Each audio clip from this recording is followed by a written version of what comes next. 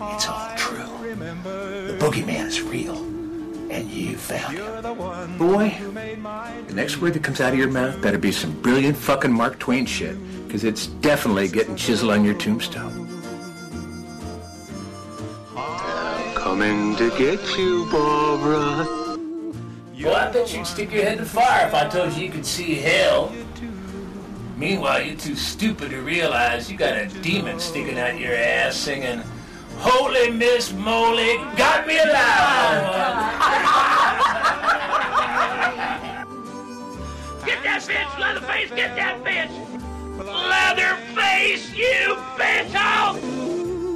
Dog will hunt. This is Bill Moseley, and you're listening to Cadaver Lab, so don't change that dial, or whatever the fuck it is.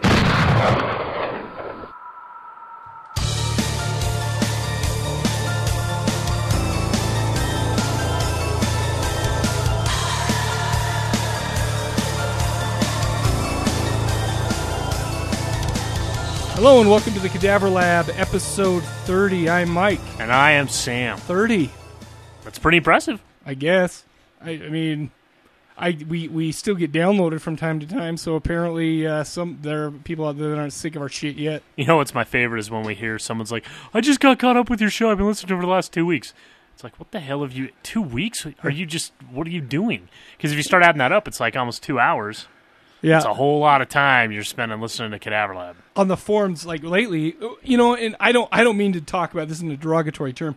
Somebody brought up on episode 8, somebody brought up, oh my gosh, that was so funny. I'm like, oh my gosh, I have no idea. I saw that post. What we're talking about. I just went on there I've been not been on the forums for probably 3 weeks. Why are you such a dildo? I don't know. I've been so freaking Get busy. on there. You know what? I will be on there. You know, I'll be honest with you. It's probably a little easier for me since I sit behind a computer all day long. I've cut my Twittering out quite a bit. Have you really? Well, because I've been taking a lot of shit about Twittering. Uh-oh. Just about, like, from my buddies at work. Yeah. Oh, my gosh, you're a puss. You Twitter. I'm like, you know what? Only real men Twitter. Knock that off. So we have a pretty fun show for today, I think. Yeah, I do Sam too. went out, and he actually put some hard work into the show. Let me give you a hand. Thank you. Instead of me saying, "Oh, Sam, dude, I need this from you. I need that." Oh shit, I forgot. That happened last week. That was so bad. No, I'm just teasing you. It's a whole new segment. Mm-hmm. Sam, Cadaver Lab, man on the street. Oh, dude, and we're gonna. feel hopefully that's going to be a new thing from now on. I feel like a kid in a candy store. Now I can't guarantee that every single time I'm going to be able to do something, but I'll tell you what, it was pretty easy to get some good stuff today, and so we'll play. I've got a few things I'd like to do, and that was just short notice, so I'm excited. Well, that plus the fact that the movies we watched were fantastic this week. Yep.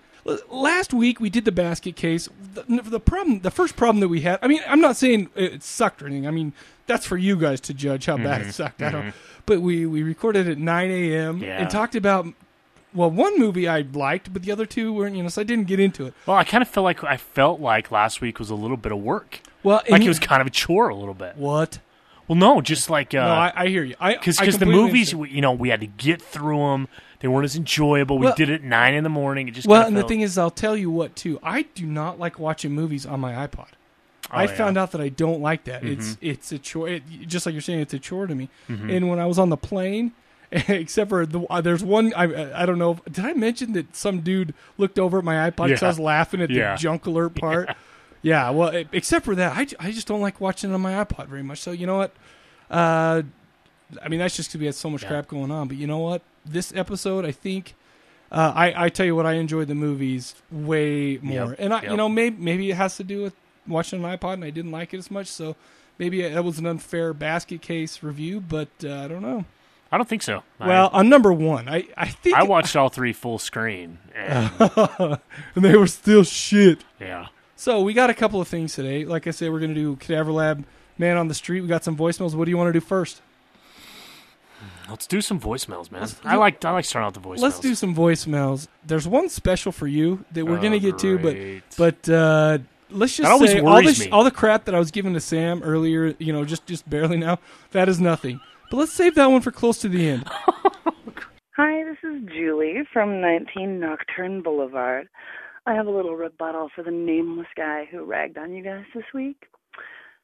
Sir, don't you understand that being the incredible voice sex symbol that I am, the boys like to play as much of me as possible in every show, because how else are they going to have enough time behind the mic to enjoy my luscious voice? That being said, Sam, thank you for saying I'm cool. And you mentioned watching sports on the treadmill. I watch Kung Fu movies, so I totally agree with that.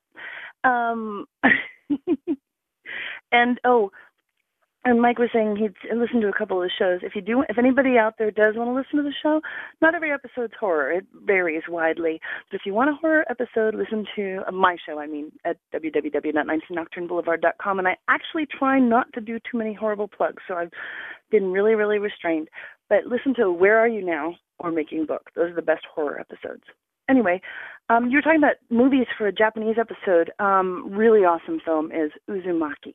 See if you can get it. It's twisted in every literal possible sense of the word. But now, the full meat of the matter, which is you wanted to know why people don't like House of a Thousand Corpses. And here's my reason. I don't hate the movie. I just find it very unsatisfying. And the reason why is, one reason I will say that many people probably hate it is most people kind of go to a movie, and maybe this is changing now with everybody. Everybody's always kind of rooted for Jason, but you always kind of root for somebody to survive, too.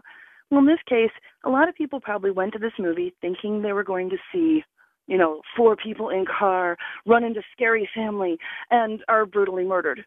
And that's not really what the movie's about. The movie's about scary family, which is annoyed by 4 people and kills them. It's the emphasis of the film is very clearly with the scary family. And that's where Rob Zombie's sympathies lie. And that's one of the problems I have with a lot of the more recent slasher films is that you're not getting somebody who you can root for in a survivor sense. It's all the emphasis is on the villains, quote unquote. We like a good villain. We love Freddy, but we love seeing Freddy get his ass kicked. But the biggest problem I had with House of a Thousand Corpses is a good slasher film takes you through periods of horror and then some release so that you can go, and then you can be shocked again. It's like a roller coaster. Boom, boom, boom. But House of a Thousand Corpses constantly ramps up. There really isn't any release. Even at the end. There's no hope. You don't really ever believe anyone's going to get away. And you don't really have a lot of sympathy for the characters. If you didn't really develop the 4 people in the car anyway, they're like, girl with camera, girl with dad, guy who's driving, and guy with morbid sense of humor. That's pretty much as deep as their characters go. So you don't really care for them. There's no release, so that the next hill doesn't have to be as high, and there's never any hope that anybody's really going to escape. And those were the things that I found unsatisfying. I hope I haven't rattled on too long. Bye-bye. Wow, thanks, Julie. In fact, we loved your sultry voice there. In fact, I got a big boner right now. I am editing that out. You know what? We need to respect women on the show. We should not. They are not there to give us boners with their voice. I respect women on the show. That's why I do a memory count every effing week. Well, to be honest with you, I know that we have our own little rating system, some stupid-ass shit that we made up early on. But to be honest with you, the higher the memory count, the more likely I am to watch a movie. I know. I hear you.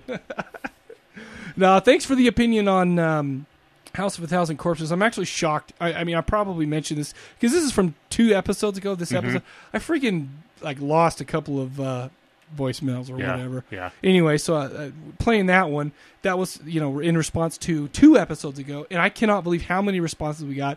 A lot of people loved that show, but a lot of people hated it too. I'm going to go ahead and stick with my own opinion and not listen to anybody else's stupid opinions.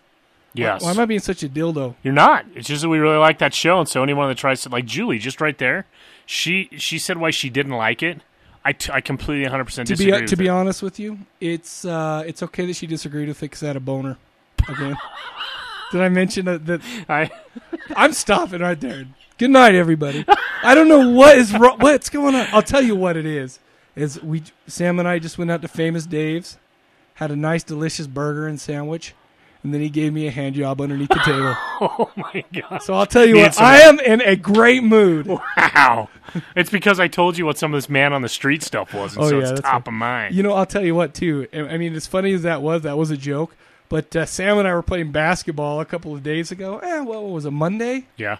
And, of course, I'm posting Sam up, and, you know, Sam is a dirty ball player. He will elbow you in the back of the head. Whatever. And kidney punch you and all this stuff.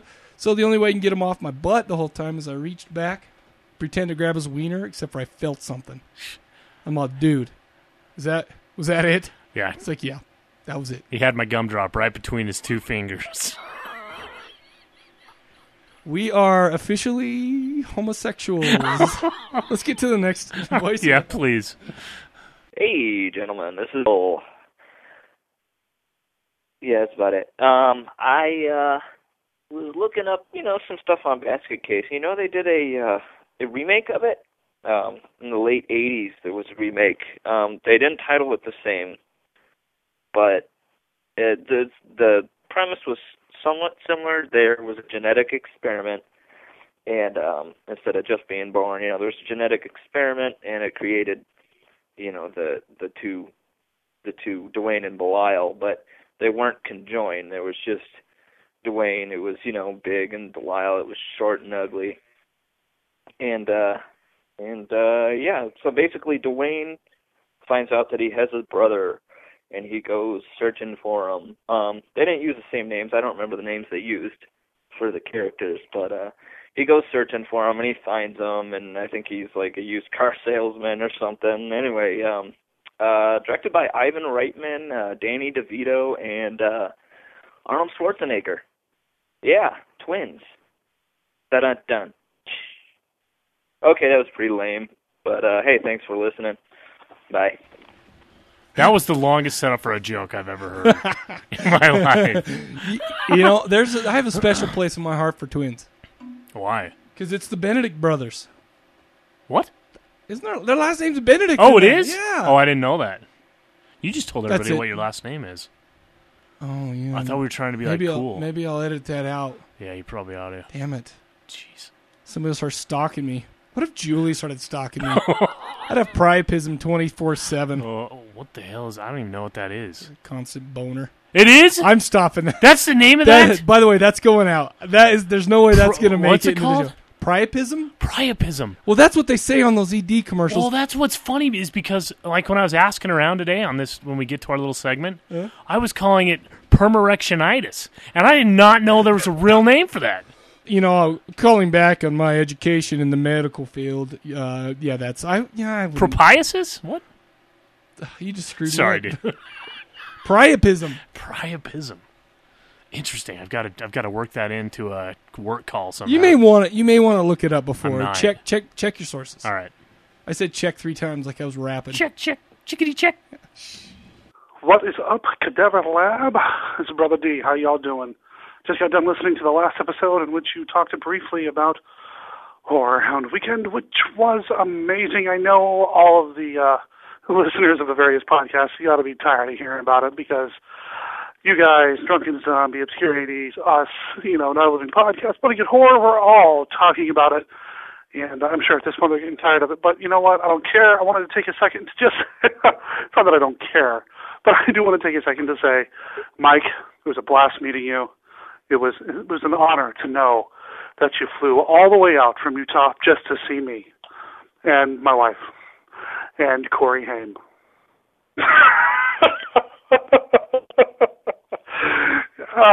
Corey Haim. I didn't know that he tried to start something with you too, because he and I, we exchanged some pretty harsh looks at frost-tipped little dude. No, I mean little guys like 3'7". I didn't realize he was trying to pick a fight with you too, brother. You and me, let's take him on. Yeah, something like that. Anyway, Again, good to meet you. Stay safe, and remember, when you think zombie movies, think mail order zombie. Stay loose and stay safe, baby. Peace. Dude, now I feel a little bad about the coverage that we did last week about Horror Hound. Why? I'll tell you why. Because your stupid ass didn't make it out. Listen, no, I listen. am not going to go through and justify that again. People don't want to hear it. No, that's fine. No, whatever. Stick it up your ass. But let's okay. Now, I listened to the mail order zombie recap of it with Brother D and Bren, who both experienced it, and it was so fun to listen to. Yeah. Today, I actually just listened to the Drunken Zombie podcast, and they basically went over it too, and they were having so much fun shooting the shit, and here I was. And then in the morning, I went and I saw Lucas, and then I asked him how he had such a wonderful tan, and then I talked to Doug Bradley, and I peed next to him. It was so great. That was on mine. I couldn't experience it with someone. I know. You left me out. Listen, I'm working on it for another time, so we'll see how it goes. By the way, Brother D, you and your new nemesis, Corey Haim, I don't think we need to gang up and kick the shit out of him. I think either you or me or my 5-year-old daughter could kick the shit out of him. I don't think we need to gang up on him. And by the way, he didn't try to start crap. It was me opening my big mouth and him, being a stupid ass, which is normal for me.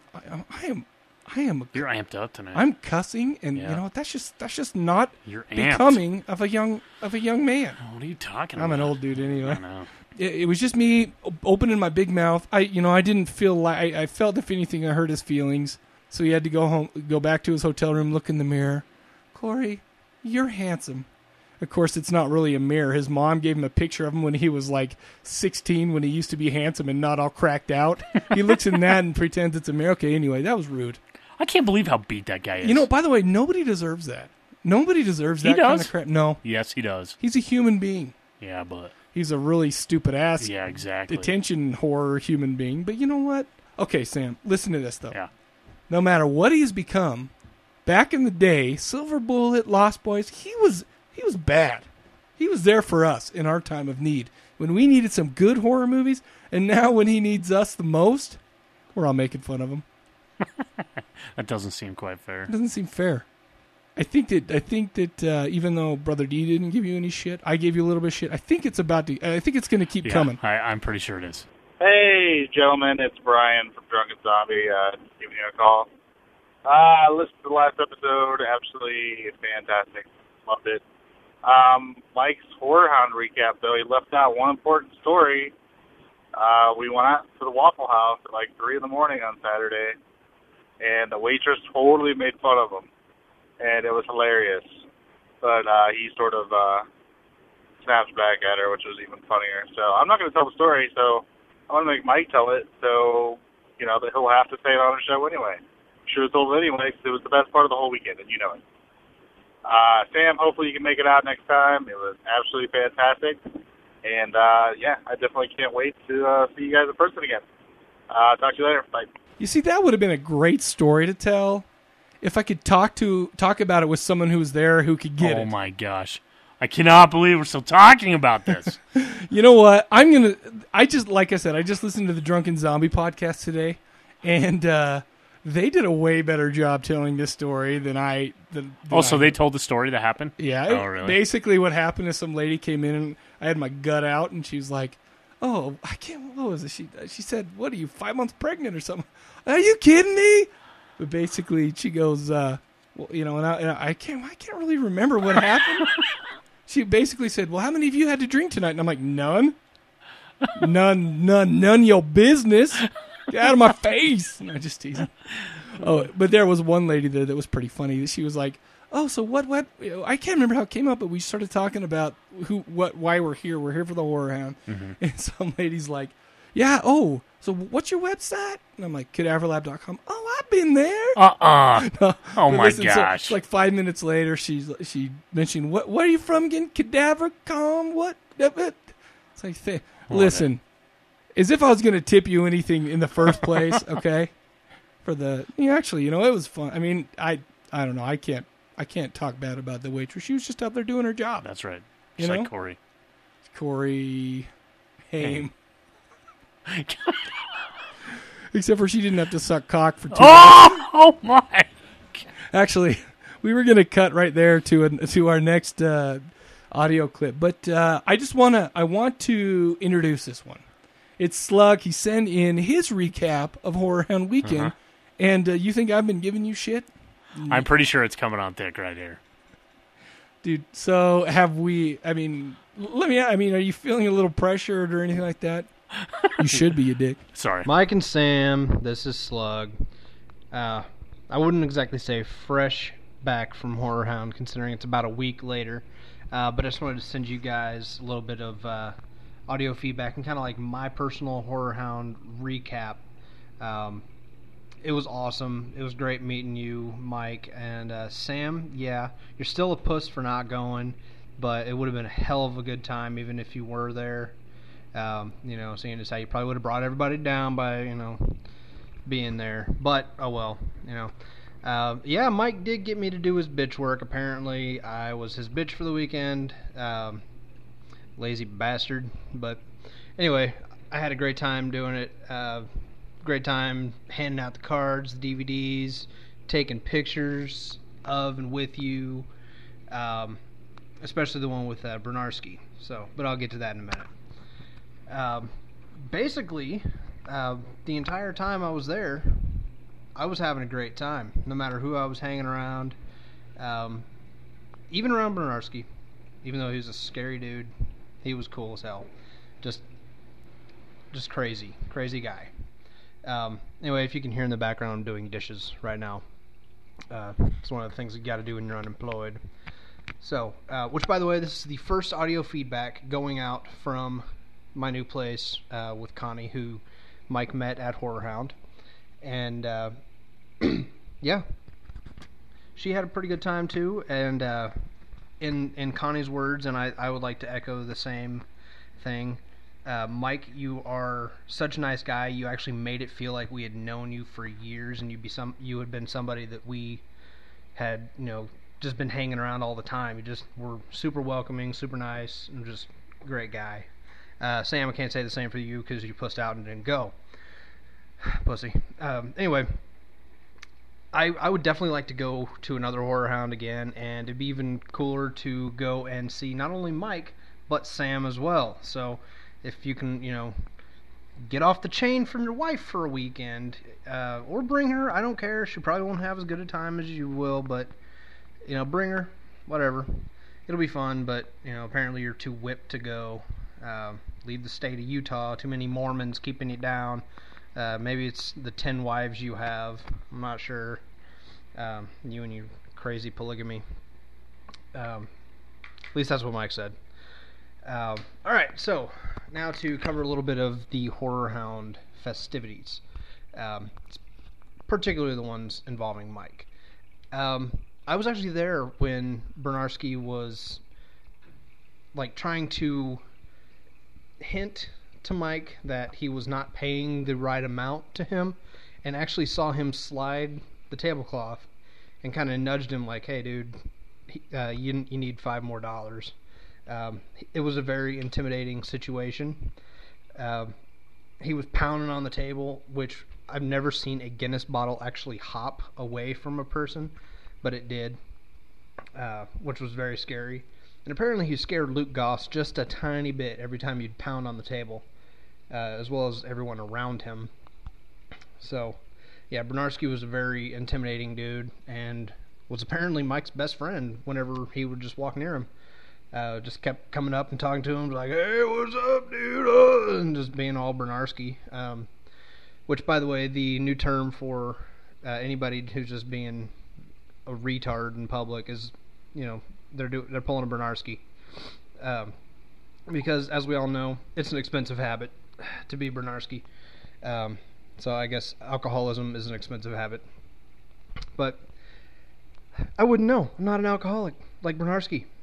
Alcoholic Bernarski. That's right, I'm saying it. It's going out over the internet, and I doubt he's going to hear this. So if he does, my name is Sam. I do the Cadaver Lab podcast. Sorry. Waka waka waka. Peener. King of the junk.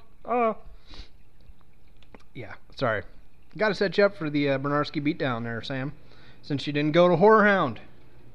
But if you had, you probably would have had the same string of bad luck that me and my girlfriend had, which I think you guys touched on the show, of blowing out 2 tires and having to replace a third in one day, and also having a weird debit card fiasco take place. But that's all actually been put behind us now. I've been in contact with the state of Indiana, and we got the debit card replaced, so everything's better. And either way, I had a good time. I tried to, stay positive on the whole thing. But yeah, it was a great time. I got to meet a lot of people that I really wanted to see, celebrity-wise. And even more important, I got to hang out with Mike and the Drunken Zombie guys and Not a Living Podcast, which I didn't hang out with too much, but, kind of stop and talk to a few of them every once in a while. And, like I said, I got to meet Brother D, which was awesome. And the Obscure 80s guys, which I've never listened to their show, but I have to now because they're just awesome. And I actually intend on making some pastry crack sometime in the very near future. If Mike didn't explain it to you, Sam, tough. You weren't there, so sucks to be you, bitch. But yeah, basically I had a good time, even though I was Mike's bitch the entire weekend. And one more thing. Since I've been picking on Sam this entire time, now I need to pick on Mike. I was there sitting right next to him during the viewing of Plague Town, which he, quote-unquote, fell asleep. Yeah, you fell asleep, Mike. And, yeah, we know. Your wife was not there, so apparently you wanted to get a little man-loving on, because you rested your head upon my shoulder and started snuggling with me in the middle of the viewing of Plague Town. It was so cute. And, yeah, Connie was getting a little jealous, so I had to put an end to it. Kind of pushed you off a little bit, but you were snuggling with me. I think you might have even given me a little peck on the cheek and called me honey, but I'm not too sure. I was a little wrapped up in the movie, but anyway, that really happened. To everybody listening, I did not just make that up. Yeah, feeling a little awkward, but I'm still going to keep listening to your show because it's a great show. And Sam, you're still a puss, but you're an awesome guy anyway. And you need to come out this way sometime and hang out along with Mike. And whenever Horror Hound comes around again, I will definitely be trying to make it. I'm not so sure Connie will want to go because of the whole tire thing, and she just didn't have that great of a time actually being at the convention. But hanging around everybody, she had a great time. She loved hanging out with everybody. So anyway, I've gone on for like 7.5 minutes now, so I'm gonna go ahead and get off of here because I got some laundry to put away. Woo! Unemployment, awesome. Yeah, I'd rather be working, but instead I get to deliver little nuggets of feedback to you guys. So hope you guys enjoy it, and can't wait to actually meet you, Sam. As much crap as I've given you in this, it'd still be fun to meet you and, actually kick you in the balls. So, yeah, by the way, good job of not giving Mike any of the bracelets to hand out, jackass. Would have been great to actually, have some promotional material other than just the business cards. And I need a Psychomantium DVD because I was dumb, handed them all out for you guys, and didn't even keep one for myself. Because apparently I'm a D-bag and I should be on the Douchebag Podcasting Network. Apparently they have changed it to the Douchebag Podcasting Network because I'm retarded and can't talk. So 8.5 minutes in, and I'm signing out, bitches. Bye. I am feeling the love. Not only for myself, and I appreciate those words because I can tell that I was missed. Yeah. But I thought that was just beautiful how you said how you loved Mike and no. You guys cuddled up and all sorts of stuff. Now listen, I've got a little problem with that. By the way, I got a problem with that. Here he was, like, it's God, you were such a nice guy. It's like we've been hanging out, and then he got all in my face about cuddling, and I'm like, listen, I cuddle with people who I've known my whole life. Oh, okay, I know got a that. problem. Oh, I know I'm just. That is probably the most embarrassing thing that I've heard. That's funny if that's true. I wish you would have punched me or something, so at least I felt a little pain. We'd have both felt like a little manlier or something like that. Oh, let me make something absolutely clear too. Yeah, I didn't. Last time we were talking, and I was saying that Slug did all my bitch work. That wasn't actually. I wasn't actually trying to call Slug a bitch because I appreciated all his help. That was actually a backhanded way to call you a bitch. I appreciate that. Okay. So Slug, I'm sorry. I didn't mean. I just said it. I'm got a big mouth, obviously. I didn't mean to be a jerk about that. But no, that was a great Horror Hound weekend.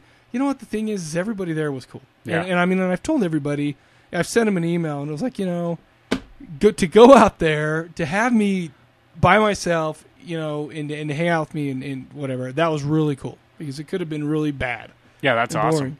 Nope, that's good. Yeah, so thanks, Slug, for that. How do you feel about that? You feel fine. You don't care. I feel fine about that. You don't care. No. Now, I reckon you fellers think you's kind of funny. I was listening to your episode about inbred rednecks. Now, my son, he brought that home from the local library where he gets on the interwebs, and I want you to know, I don't think it's funny y'all talking about West by God, Virginia that way. You couple of Utah knob bobbers, come there and whoop your ass. Tell you what, you ever come to West Virginia, we'll drag your ass out in the holler and peel your nuts like a couple of grapes and feed them to you. Yeah, and that one little pussy, what's his name, Steven? I'll tell you what, I don't think that boy's really from around here. He sounds like one of them city pussies. I'm going to find that motherfucker and beat him upside the head with a 2x4 just like Mama done me. Where do y'all get off talking? What, inbred? I mean, just because my wife's got 11 fingers and toes doesn't mean that she's inbred or nothing. Her daddy and mama are just cousins. That ain't so bad. Anyway, y'all be cool bitches before I come get you. He's been wanting to do that. He's holding back his redneck. Every once in a while you can hear the twang coming out when he calls. That was how he really talks. You know what, though? I think we do owe everyone an apology. I think that the title Inbred Redneck Horror was a little insensitive. Maybe we should have called it Working Man from Conventional Stock Horror. How's that? I like that. Inbred redneck horror is good too. Listen, just because that applies to a certain 1/4 of the country, that's how everybody is. It's just, hey, listen, we're just firing back from everybody thinking Utahards are polygamous. I mean, that's all we ever get. We go on, we talk about how manly it is. Yeah. And all they do is come back, polygamy. Well, let's put it this way, and I think I made this abundantly clear when Vaughn called in. Name calling is the last bastion of the weak-minded. Oh, that's right. Yes. That is a great way to put that. Well, I'm just saying. I know. I don't necessarily mean that with Vaughn. Maybe I do. But I'm just teasing. Anyhow, Steven. Billy Bob. Billy Bob. I'm actually surprised that your son knows where the local library is, and I'm actually pretty shocked that you've heard of the interwebs. So so kudos to you. We do appreciate you calling in our show, and I don't know. Other than that, do you have anything else to add to our now one of our biggest conventional stock? I don't know. Never mind. It's just redneck. All right. Well, let's do this. Let's take a quick break. Mm-hmm. We're going to go into the news segment, but let's play a song. Right. Get all ready for it, all and right. Then we'll go right into that. All right.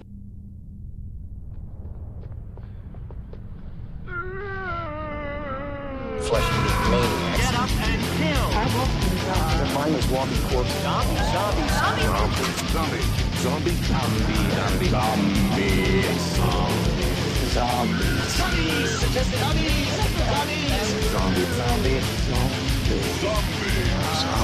They walk with the dead. The Midnight Podcast is a weekly gore fest dedicated to everything zombie. Go to midnightpodcast.com and prepare to bleed. I'm not so good realizing who I can or cannot trust. It's best to keep what matters vague. With harmless lies I can adjust.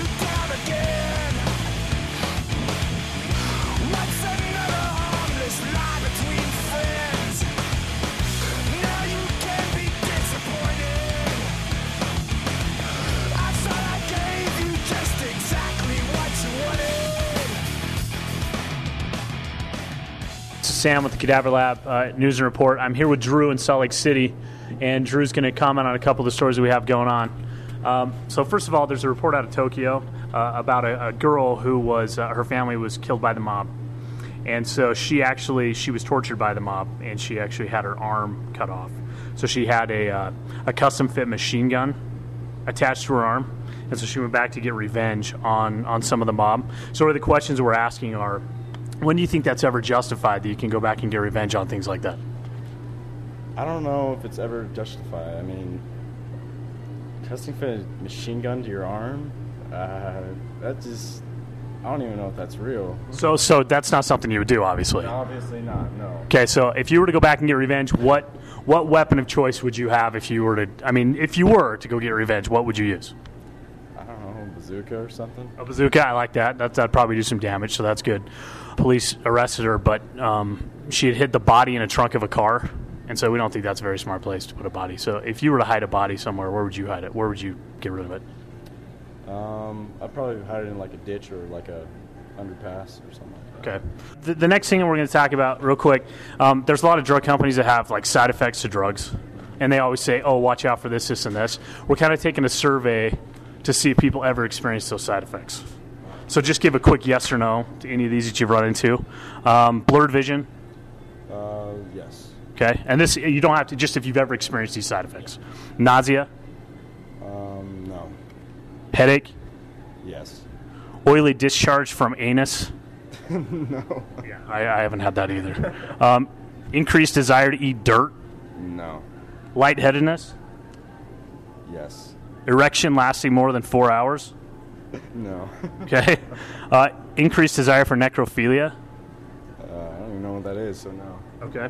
Violent tendencies towards midgets or panda bears? No. Okay. Swelling hands or feet? Nope. Dry mouth? Nope. SIE or sudden involuntary erection? Nope. Okay. Tremors? Nope. Nipple bleeding? Nope. Hair loss? Nope. Hair gain? Nope. Stinky feet? Nope. Bloody nose? Nope. Passing gas that smells like flowers? Nope. Okay. All right, good. So that's basically a little taste of what to expect from Sam. By the way, I need to get more polished, but at least I'm out there and I'm talking to people, men of the street. By the way, if there was some jackass that walked up to me, I would not tell him where I would hide a body. Well, and yeah, I wouldn't either. And I would come up with a better idea than a ditch or an underpass. Well, actually, if you can give it to him for the underpass. Yeah. Because if you get them in some plastic and tape them all up, an underpass is actually probably just a quick ditch of a body. That's true. So, because I've actually thought of that before. I've actually done that with trash. Yeah. Oh yeah. Sure. Who doesn't? Like my wife's mom. And no, I'm just teasing. Oh, that's funny. Hey, you got any more? Yeah, this is Sam with the Cadaver Lab News Podcast, and I'm here with, hold on one second. What's your first name? Only first name. Michael. I'm here with Michael, and we're going to get his opinion on the news story that was just broken out of Washington, D.C. They're looking to make midgets or little people carry a card as a registered little person. Do you think that that's fair that they do something like that? No, I don't even know if that's legal. That's discrimination, and so no, it's okay. not. When would it ever be okay to do something like that? Do you think? I don't think it's okay to classify anybody as anything and have them carry a card around saying stuff about themselves. Okay, I appreciate that. Thank you. So you had to get out of there pretty quick. Oh my gosh! Well, it was funny because the first thing when I walked up to the guy, he's like, "I can't answer any questions." I'm like, "No, it's not about the movie theater." Uh-huh. So then he let me ask the questions. Out of the corner of my eye, I see a purple shirt with a name tag come making a beeline over to us. So I'm like, "Okay, see you later, bye." By the way, let me ask you something. Yeah. Okay. Do you think it's whoa? What Sorry you doing about over there? that. No. Do you really think it's that important for midgets to carry cards as if you wouldn't know they're midgets otherwise? Well, I just had to come up with something to work a story in about midgets that would get people up in arms. And that guy was pretty up in arms about discrimination. Yeah, he was all serious. All right, so let's get into your chick one. Yeah, let's do it. All right, this is Sam with Cadaver Lab Nightly News, and I'm here with Megan.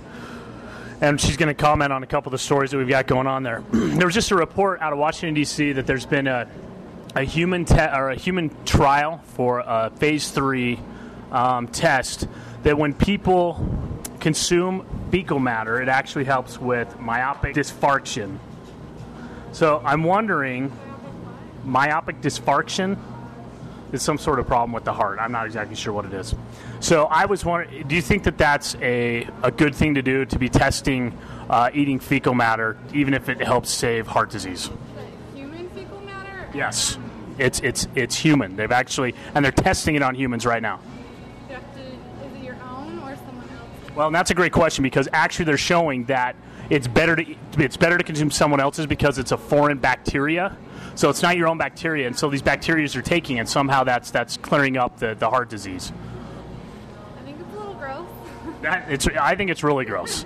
So I think it's disgusting. But I mean, I guess the question is, under what circumstances would you do that? I mean, would you eat that? If I was going to be like dead the next day, I would eat it, maybe. Yeah.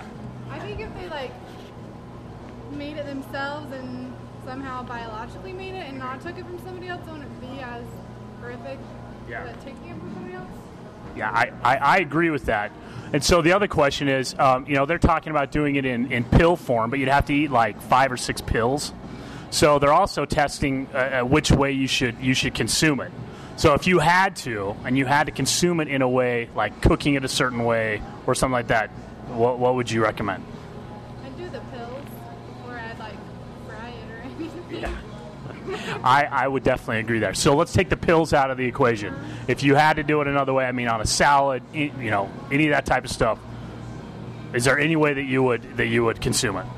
I would think I'd just eat it. If you put it with anything else, it'd ruin it forever. Whatever it makes it. Okay, that's great. And then the other thing that we're doing is there's with drugs and things like that, they always talk about a list of side effects. And you always hear them, and you think, well, who has those types of side effects, right? So we're actually seeing if anyone's ever had a side effect. And it doesn't necessarily have to be to a drug, but if you've ever experienced any of these. So just say yes or no to any of these. Blurred vision. Yes. Nausea. Yes. Headache. Yes. Oily discharge from anus. No. No. Increased desire to eat dirt. No. Lightheadedness. Yes. Erection lasting more. Well, that doesn't apply to you. Increased desire for necrophilia. No. Violent tendencies towards midgets or panda bears. No. Swelling hands or feet. Yes. Dry mouth. Yes. Tremors. No. Nipple bleeding. No. Hair loss. No. Hair gain. No. Stinky feet. No. Bloody nose. No. Passing gas that smells like flowers. No. Okay. Well, thank you very much. Again, your name was? Megan, thank you very much. It's official. Megan eats shit. Yeah, you need a pretty big toothbrush after that. Wow. I would just like fry it up or just eat it real quick. I cannot believe, honestly, I was laughing on the inside, and some of the other stuff I did, I just cannot believe people took me serious. Well, as I'm walking up there and I'm asking them these questions. Oh, it's so funny.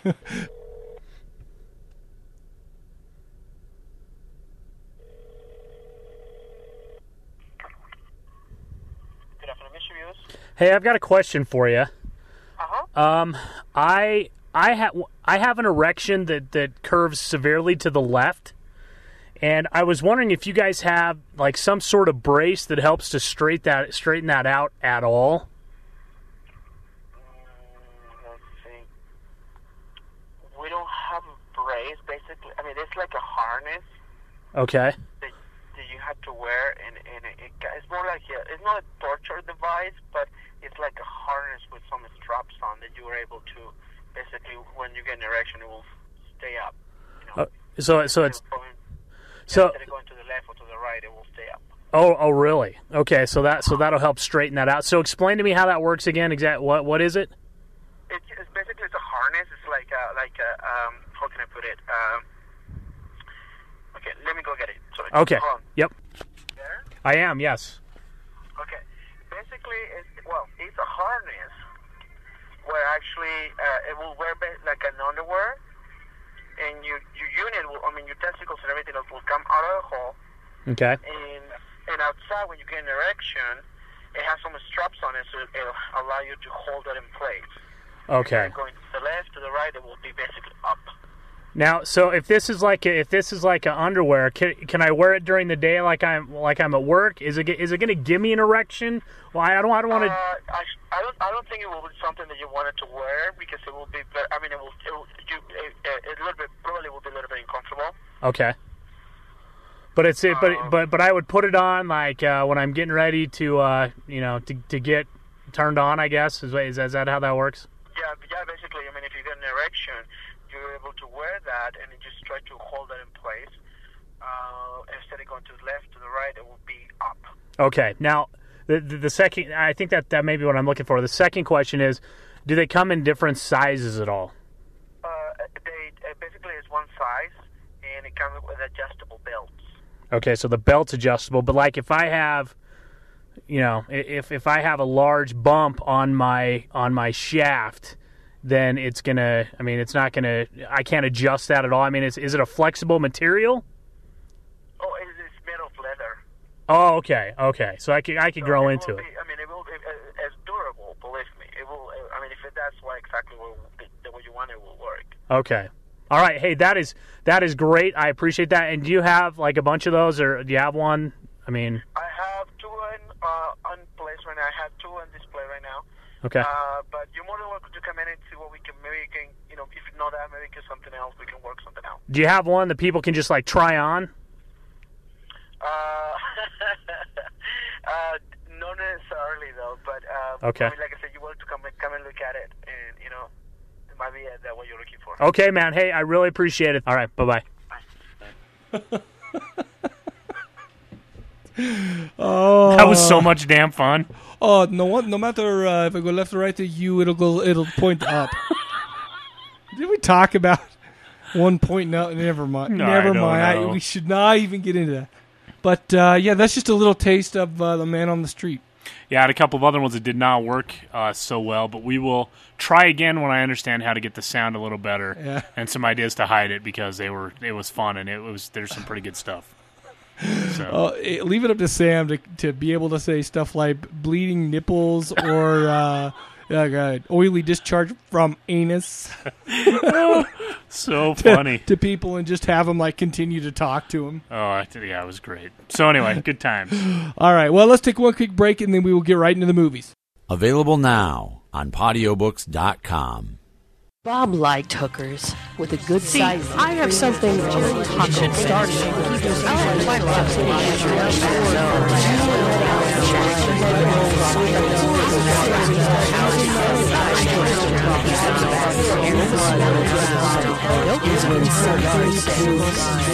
My intestines are Timothy ran. So I kill.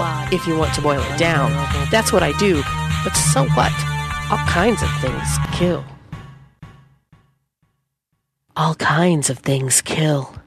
A horror anthology by Robert R. Best. Read or buy online at allkindsofthingskill.blogspot.com. Podiobook also available at podiobooks.com. Join me, won't you?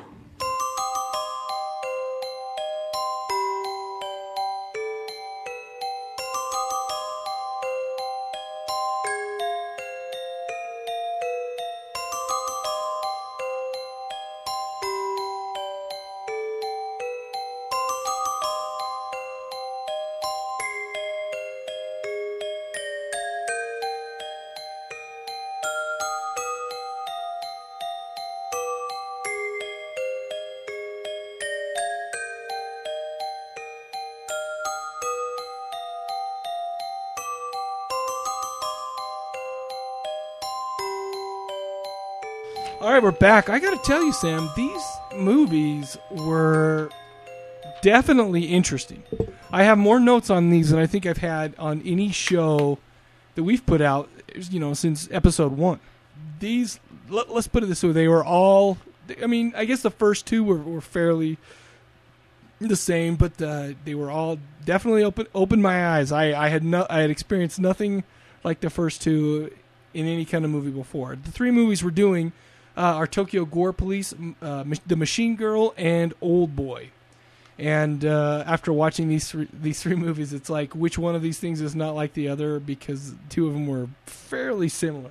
Anything before we get started? No, these movies, like you said, were outstanding as far as just over the top stuff that we'll get into, and they were really fun to watch. So title Tokyo Gore Police, which was a Japanese film that came out in 2008. Dad is the best. He's a police officer, and he loves me very much. He's kind, strong, and always gets the bad guys. He's just like a superhero. My dad's always helping people, like when they get lost or something. Everybody likes him, because he's such a great guy. I'd like to become a police officer, just like my dad. Over the last couple of years, we've been attacked by engineers. Criminals who have transformed their bodies into vicious killing machines. When an engineer is wounded by some weird process, it transforms its wounds into deadly weapons. Nobody really knows how they do it. Also, a key-shaped tumor is always found inside their bodies. To kill an engineer, you have to sever that part from their body. Where exactly did they come from? What's their objective? The only thing that is clear is that I carry the mission to hunt them. I'm a police officer, and they call me Engineer Hunter.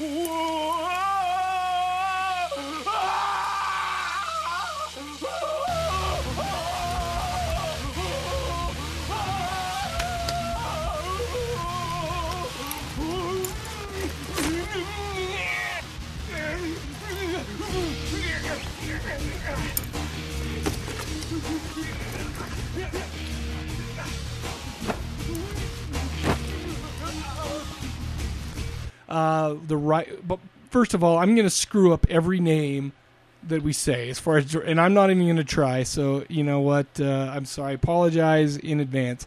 The writer was Kengo Kaji and Sayako Nakoshi, and the director was Yoshihiro Nishimura. IMDb gave it a 6.4. That was starring, oh my gosh, Eihi Shina as Ruka, Itsuji Itao as the key man, Yukihide Benny as the Tokyo police chief, and that's all I'm going to say because I'm embarrassed talking about these names, even though I got two more movies to do. Synopsis: the film is set in the near future in anarchic Japan. A mad scientist known as the Keyman has created a virus that mutates humans into monstrous creatures called engineers that sprout bizarre weapons from any injury. The Tokyo police force has been privatized to deal with this new threat of engineers, so a special squad of officers called the Engineer Hunters are created to deal with them. However, unlike the average police force, the Engineer Hunters are private, quasi-military forces that utilize violence, sadism, and street-side executions to maintain law and order. Helping with the police force is Ruka, an antisocial, self-harming loner who is very skilled in dispatching the engineers. Along with helping the police, she is looking for the killer of her father, an old-fashioned officer who is murdered in broad daylight by a mysterious assassin. Ruka soon receives a new case to hunt down the Keyman. When she meets the Keyman, Ruka finds that they both are seeking vengeance against corrupt officers who killed both of their fathers many years ago. Soon after, Ruka's life takes on bizarre, tragic twists and turns. What'd you think? This was interesting, and you know, I watched Machine Girl first. Oh, yeah. So I kind of knew what was coming since this is the same group that did Machine Girl. In fact, the effects guy in Machine Girl directed this. Okay. And I think what it was, too, is the director of Machine Girl. You know how they had some kind of the fake commercials or the propaganda commercials? Yeah, that was the in... director... Oh, was that was in... Tokyo Gore. Well, that's what we're doing. Right. Oh, I thought you said this... No. The director of Machine Girl directed those commercials. Oh, okay. So, yeah, they were pretty intertwined as far as... Yeah, really similar style, and it was just so over the top. It was kind of like anime, but it was real life. I mean, it was absolutely a cartoon. Yeah, I mean, the angles that you had, people running at, different jumps, the heroine's wearing a kind of a miniskirt, like a schoolgirl dress. Oh, yeah. And I've noticed that in a lot of the animes that they've got a lot of that going on. So it was just... I mean, it was just over the top. The blood spray. I mean, it was almost artistic. Well, the funny thing is there was so much blood spray. The only way that they could possibly show you how much blood spray it was to constantly have it hitting the camera and it running down. Yeah. You know, they had to go through gallons upon gallons of fake blood for this movie. Yeah. I have a bunch of notes. Well, let's get to it. I mean, we'll just bounce back and forth on it. Okay, so the beginning, I think, sets the tone pretty well. You know, and of course we're not going to spoil any of these movies, but I'm just gonna make you aware of the very first scene. It's surreal. It's like a dream state. Ruka's remembering her father and everything. You know, and it just kind of made him out to be this great, upstanding cop and you know, perfect. It seemed like there was happy music going on, and all of a sudden he gets his head blown the shit off. Just like Scanners. Oh, yeah. Oh, absolutely. I mean, there was nothing left. And that, of course, sets the tone of what in the crap. I remember seeing that. I mean, because I had not seen any of these movies before today, or before getting ready for today. But anyway, so I watched that part, and I grinned.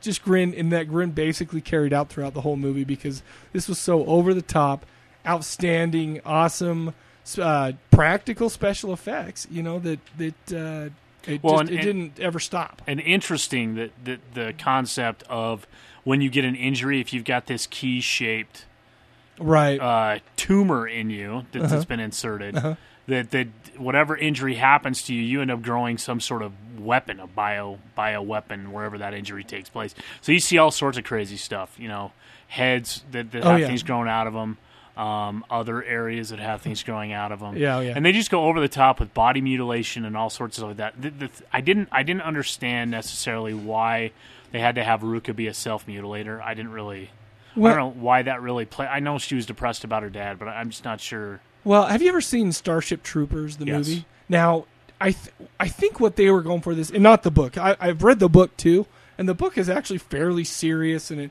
it goes into a lot of deep political, topics that really get you thinking. But as far as the movie's concerned, with Rico and and how that movie kind of reminded me, or I thought of that movie a lot when I watched this because it's just that was over the top. They had all sorts of propaganda commercials. What were they? For instance, one was. You need to privatize the police force, and telling you it's just so wonderful.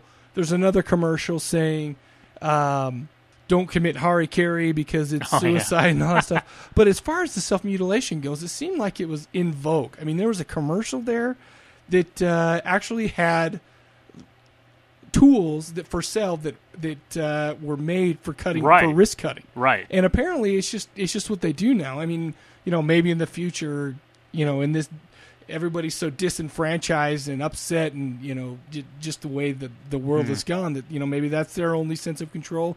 And since it's gotten to be so popular, that's kind of what it is now. That's kind of how I thought. And I wonder, I looked back on it. I didn't go back to look close enough, but there's a point where she ends up getting a bio weapon on her arm, and I wondered if that was because she had cut herself or if it got chopped off. I don't remember. There were so many arms and legs and everything else going on. What was really creepy about this? There was actually, when I figured out what it was the dog person. Yeah, that was bizarre. There was a to pet, me. just basically like kind of almost like a quadruple amputee type. I don't know if you've ever played the video game The Suffering, but that's like the scare. I mean, that's the monster in The Suffering. All these, they have like the swords coming out and they're going around. But that was just like wow.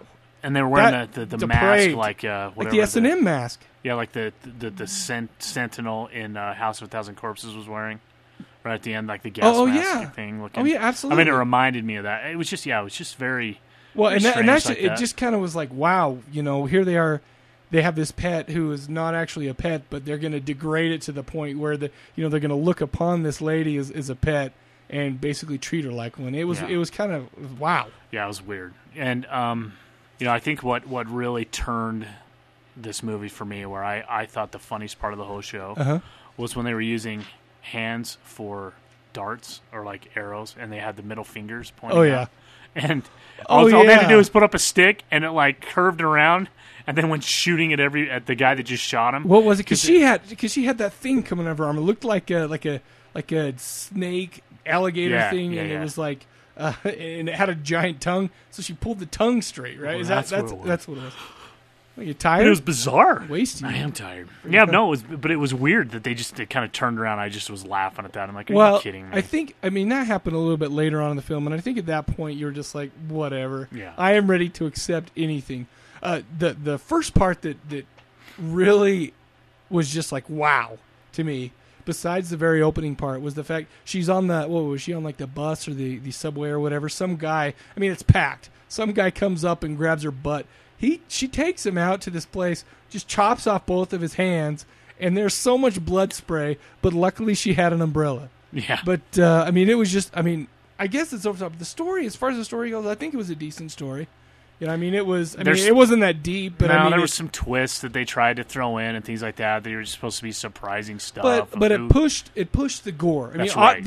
Obviously, this movie was not meant for much more than, let's see what we can do as far as the gore is concerned. Well, that's in the name. Oh, that's exactly absolutely. what they were going for. Absolutely. And they accomplished it really well. It wasn't stupid.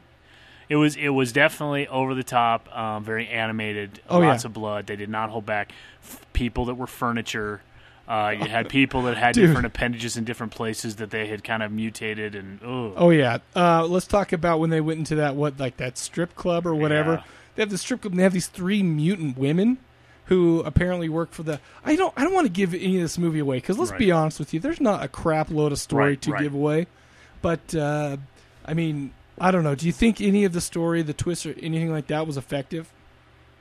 No, the only thing that it did was really, propagate the story. Yeah, okay. It just kept the story going. Right. So that there was an underlying theme. So hey, we can keep showing gore and certain people have to die and All right. There were 2. There were I have a list of. I think that's actually for the next movie. But basically, there's instance after instance of completely over the top destruction, gore, whatever. But there was one part especially when they went into the strippers. There was I don't even know how to set this up. I guess they basically were they're put on display there to be, I guess, bid on, not bid, but somebody to say, yeah, I want to take her into the back, where of course they have the rooms to do whatever they want. Well, they unmasked different ones, so they progressively got more shocking as you went along. Well, and one of them they take back. She I can't remember exactly which one it was. She ties this guy up, who happened to be a cop, and then one of the main key man comes back and tries to start taking him, messing with him, or I can't remember exactly, just killing him, torturing him, whatever. Mm-hmm. He gets loose and chops this woman in half. Well, since if you're an engineer, all that it means if you get an appendage, chopped off or whatever, it just means that something totally wacky comes back in its place. Well, basically, since she was cut in half where her legs are, a giant crocodile mouth came back. And talk about being scared of vagina dentata. Oh, my gosh. That was wild. Well, I wrote down a word for it. The throat of the thing. Throat? What? The throat of the thing was right where her... And that's why I was like, that is disgusting. Oh, yeah. Wow. I wrote down a vagina crocodentata.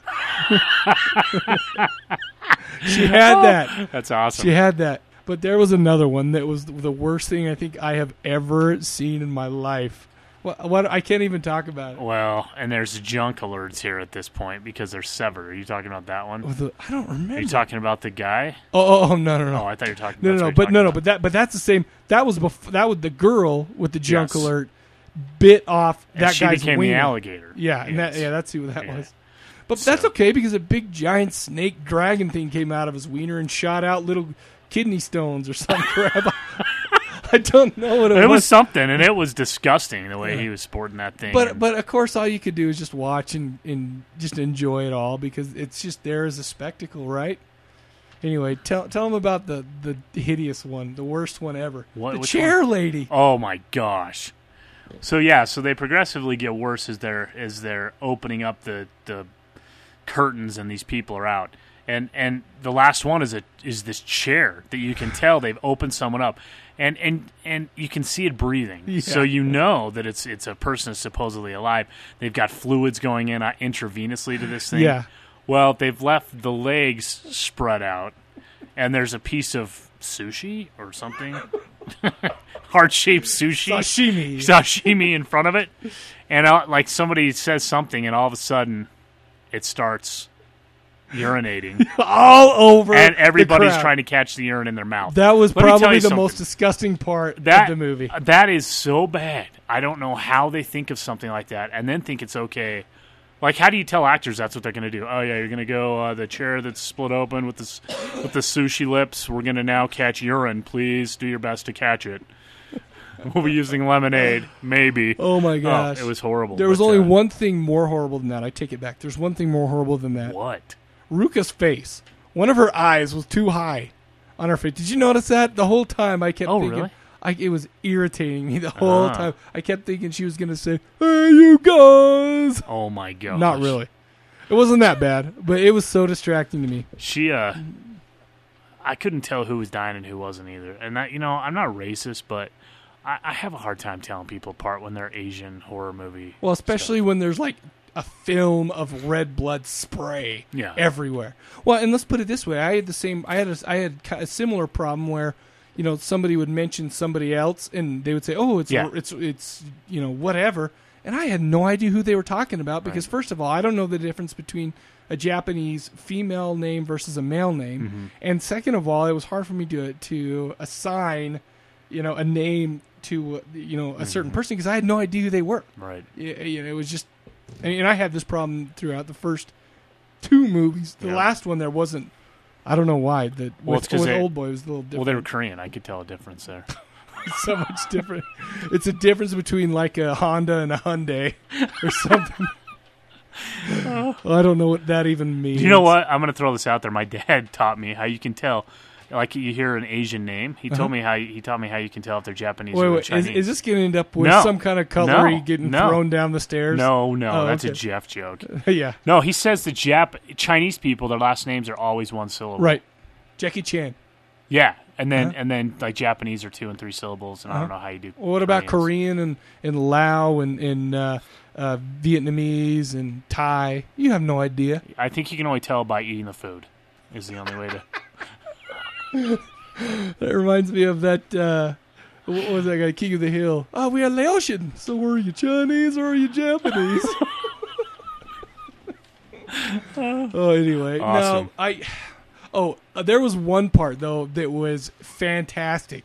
I can't remember exactly how it's set up. The funny thing is, I watched this and Machine Girl right in a row, so it was basically just a blur of a giant Asian blood fest. But there was one where. Ruka was fighting this guy, and these people had guns, and she chopped off a guy's arm, and the arm was still clutching onto like the machine gun or whatever.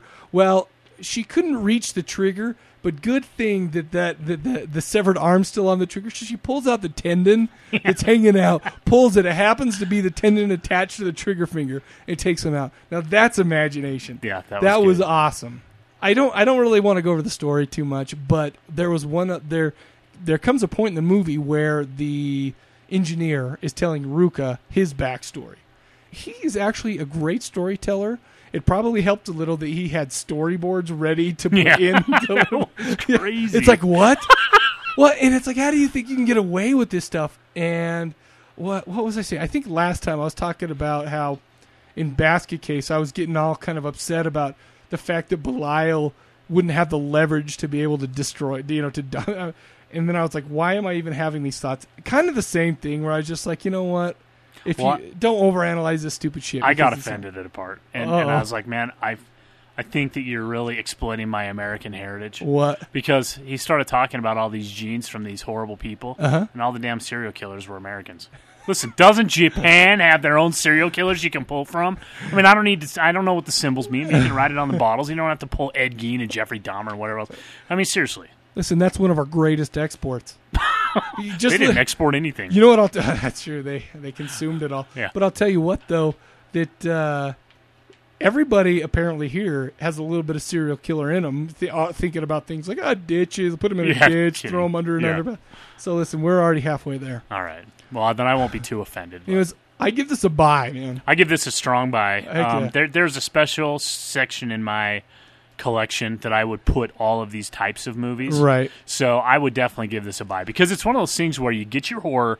I'm laughing at it. Yeah. It's just funny and it's so outrageous and so creative that you just get out there and you're like, I am so entertained by this that I can't even stand it. And yeah, it's just that that almost euphoric realization that what you are watching is just so out there and awesome. There's no ulterior motive. Yeah. There's no political message. Nope. It's completely about what you see is what you get, and it works very well. So, yeah, absolutely strong buy. Hey, can I encroach on your territory and tell you one thing that I learned? Yeah.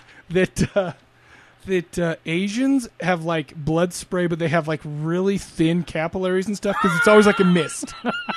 It's always coming out as a mist. They chop a head off, there's a big mist comes out. It's so true. You know, let me tell you something. This is probably this is the first movie that I've ever seen that was like this. Yeah. And I would give it a bone saw, except it was so similar to Machine Girl that I'd have to get that a bone saw. And I'm sure there's just a ton out there. And that's exactly my thought. But let's just say that is how good this was. I don't, the bone saw is just too illustrious of a prize to be giving out, left and right. But that's how good it was, in my opinion. I agree 100%. That's exactly why I would, if it was on its own, something new like that, then it would have been a bone. It's funny because Florida Possum actually told us about how she saw this movie. I was on the forums. It was a while back. Uh-huh. She's like, "Don't even waste your time." Really? And she said she was talking about it was. I can't remember exactly what it was, but she described it a little bit, and I just remember thinking, "Well, that makes me really want to watch it." That's the difference between a classy woman and a couple of dumbasses like us. Yeah. By the way, Flo Po. Where are you? Well, she's been on the forums. She's cool. Her daughter got on the forums. Oh, that's cool. Yeah, it's scary. 2 of them. Wow. All right. Anyway. So I've got, there were 2 junk alerts, both severed, so watch out for that. The junk alerts were so fake, too, that it's like... Again, reminded me of sashimi, but, it is, it's fine. The memory count was a 24, kind of. I decided I couldn't decide... Did you include the seashell ones? Yeah, okay. Those were, and then I couldn't tell if I wanted to include they were all stitched. Yeah. So I did. I included those. Uh-huh.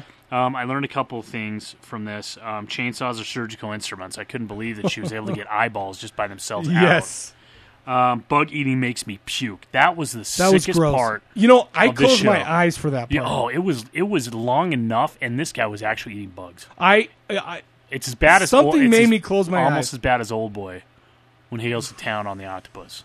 Oh yeah, yeah. I mean, it was bad. The bugs, it was disgusting.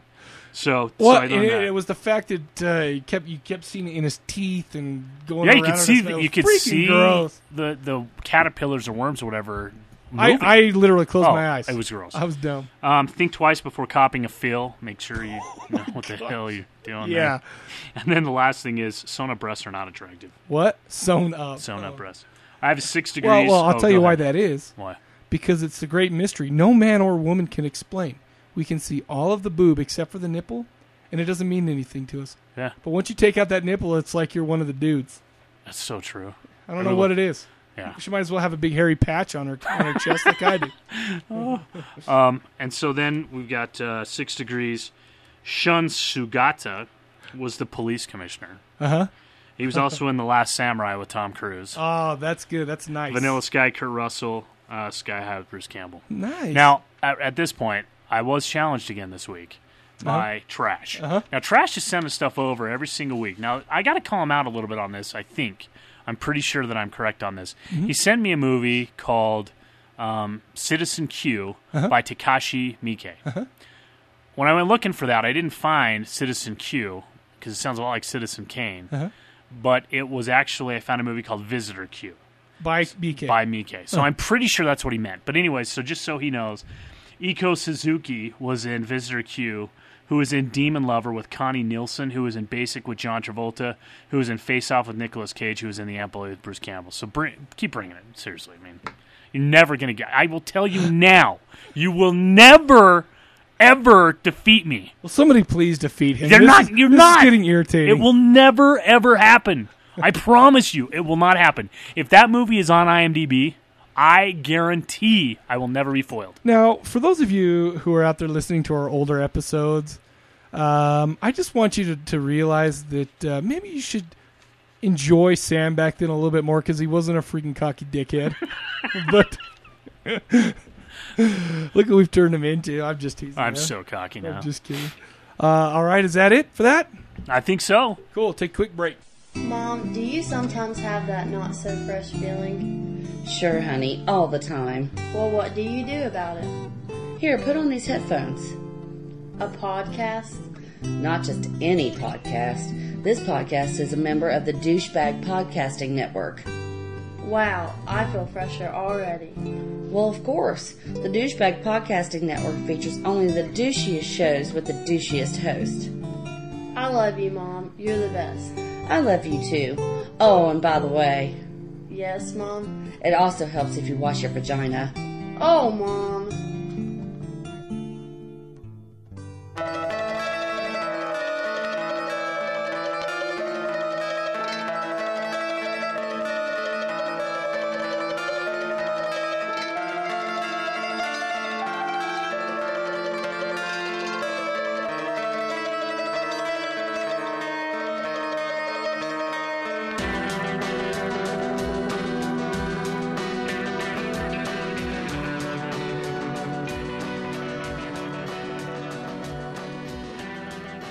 All right, let's get right back into it with The Machine Girl, which was also Japanese, and this came out in 2008 as well.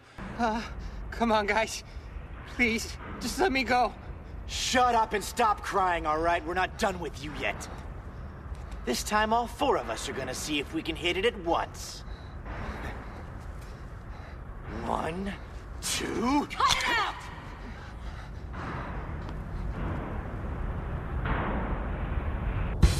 Not too bright, are you?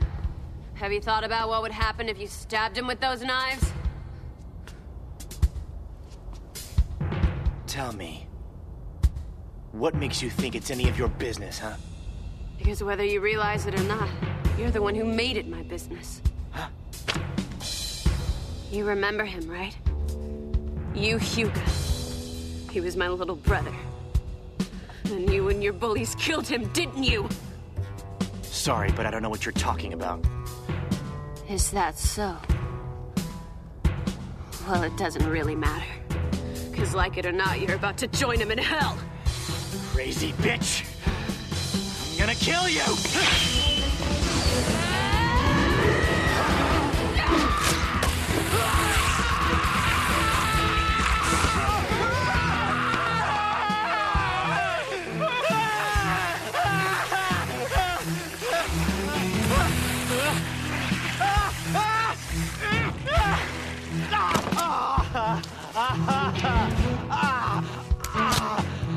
Oh, stop screaming.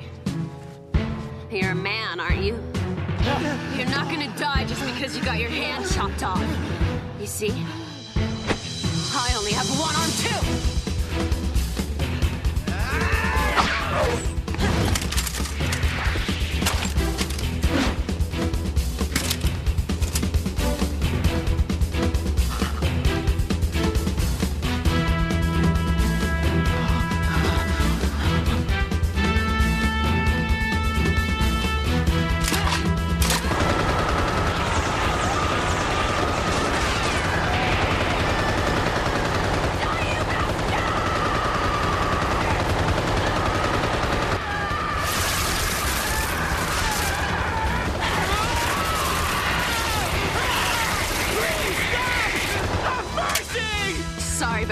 Lash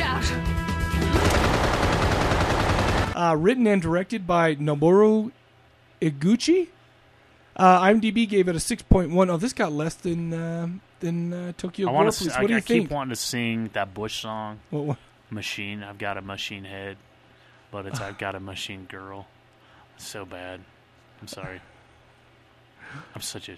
Yeah, anyways. Everybody, I hate Bush. I hate him. Oh, whatever. No, I do. I cannot stand it, but I just every time it's... Because it's not just Machine Girl, because I'm looking for it. It's The Machine Girl. Right. So every time I hear that, I've got a machine head.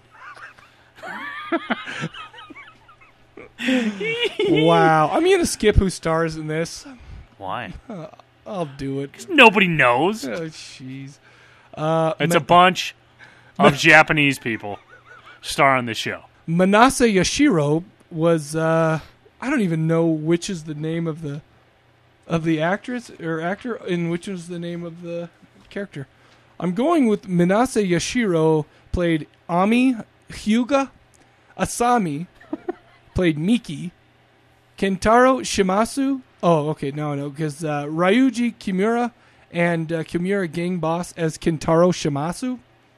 Honoka played Violet Kimura. Nobuhiro played Nishara. Oh my hell! Wow, I just got really hungry for some teriyaki chicken. Oh my gosh! I was gonna say sashimi, but then I thought of that the chair's crotch. I can't ever eat that again. That's sick. Wow. Ami is a typical college girl. She's bright, friendly, popular, and athletic, with nothing to set her apart. I need to quit picturing that little piece. The cheerleader? Oh my! No. She was awesome. Oh my gosh! What are you talking about? Oh, you're so good at basketball. Oh my gosh, that's the best shot ever. I was thinking about the sashimi crotch. Oh, sick. Friendly, popular, and athletic, with nothing to set her apart from the other girls her age, other than the fact that she's an orphan, left to care for her younger brother after her father committed suicide after being falsely accused of murder. But while there is tragedy in her past, the siblings' future looks good, except for one thing. Ami's brother has racked up a considerable amount of debt to another boy at school, and that boy just happens to be the heir of a clan of vicious ninja yakuza. Ami's brother can't pay. Violence breaks out, and in the course of trying to avenge her brother, Ami is captured by the clan. They torture her and hack her right arm off.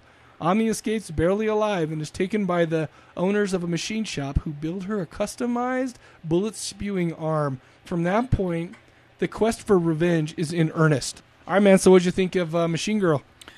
This was the first one I watched, and so I really liked it. I liked how it started out. I liked that she was going to take out a gang that was being a bully, and then she got into her story. Because she's like, how the hell does she get that? Right. You know, why is she so tough? There's some, again, this is one of those things where it's like a live-action anime. It's just over-the-top violence again, but this time it's funny because you kind of take a page out of Planet Terror's book.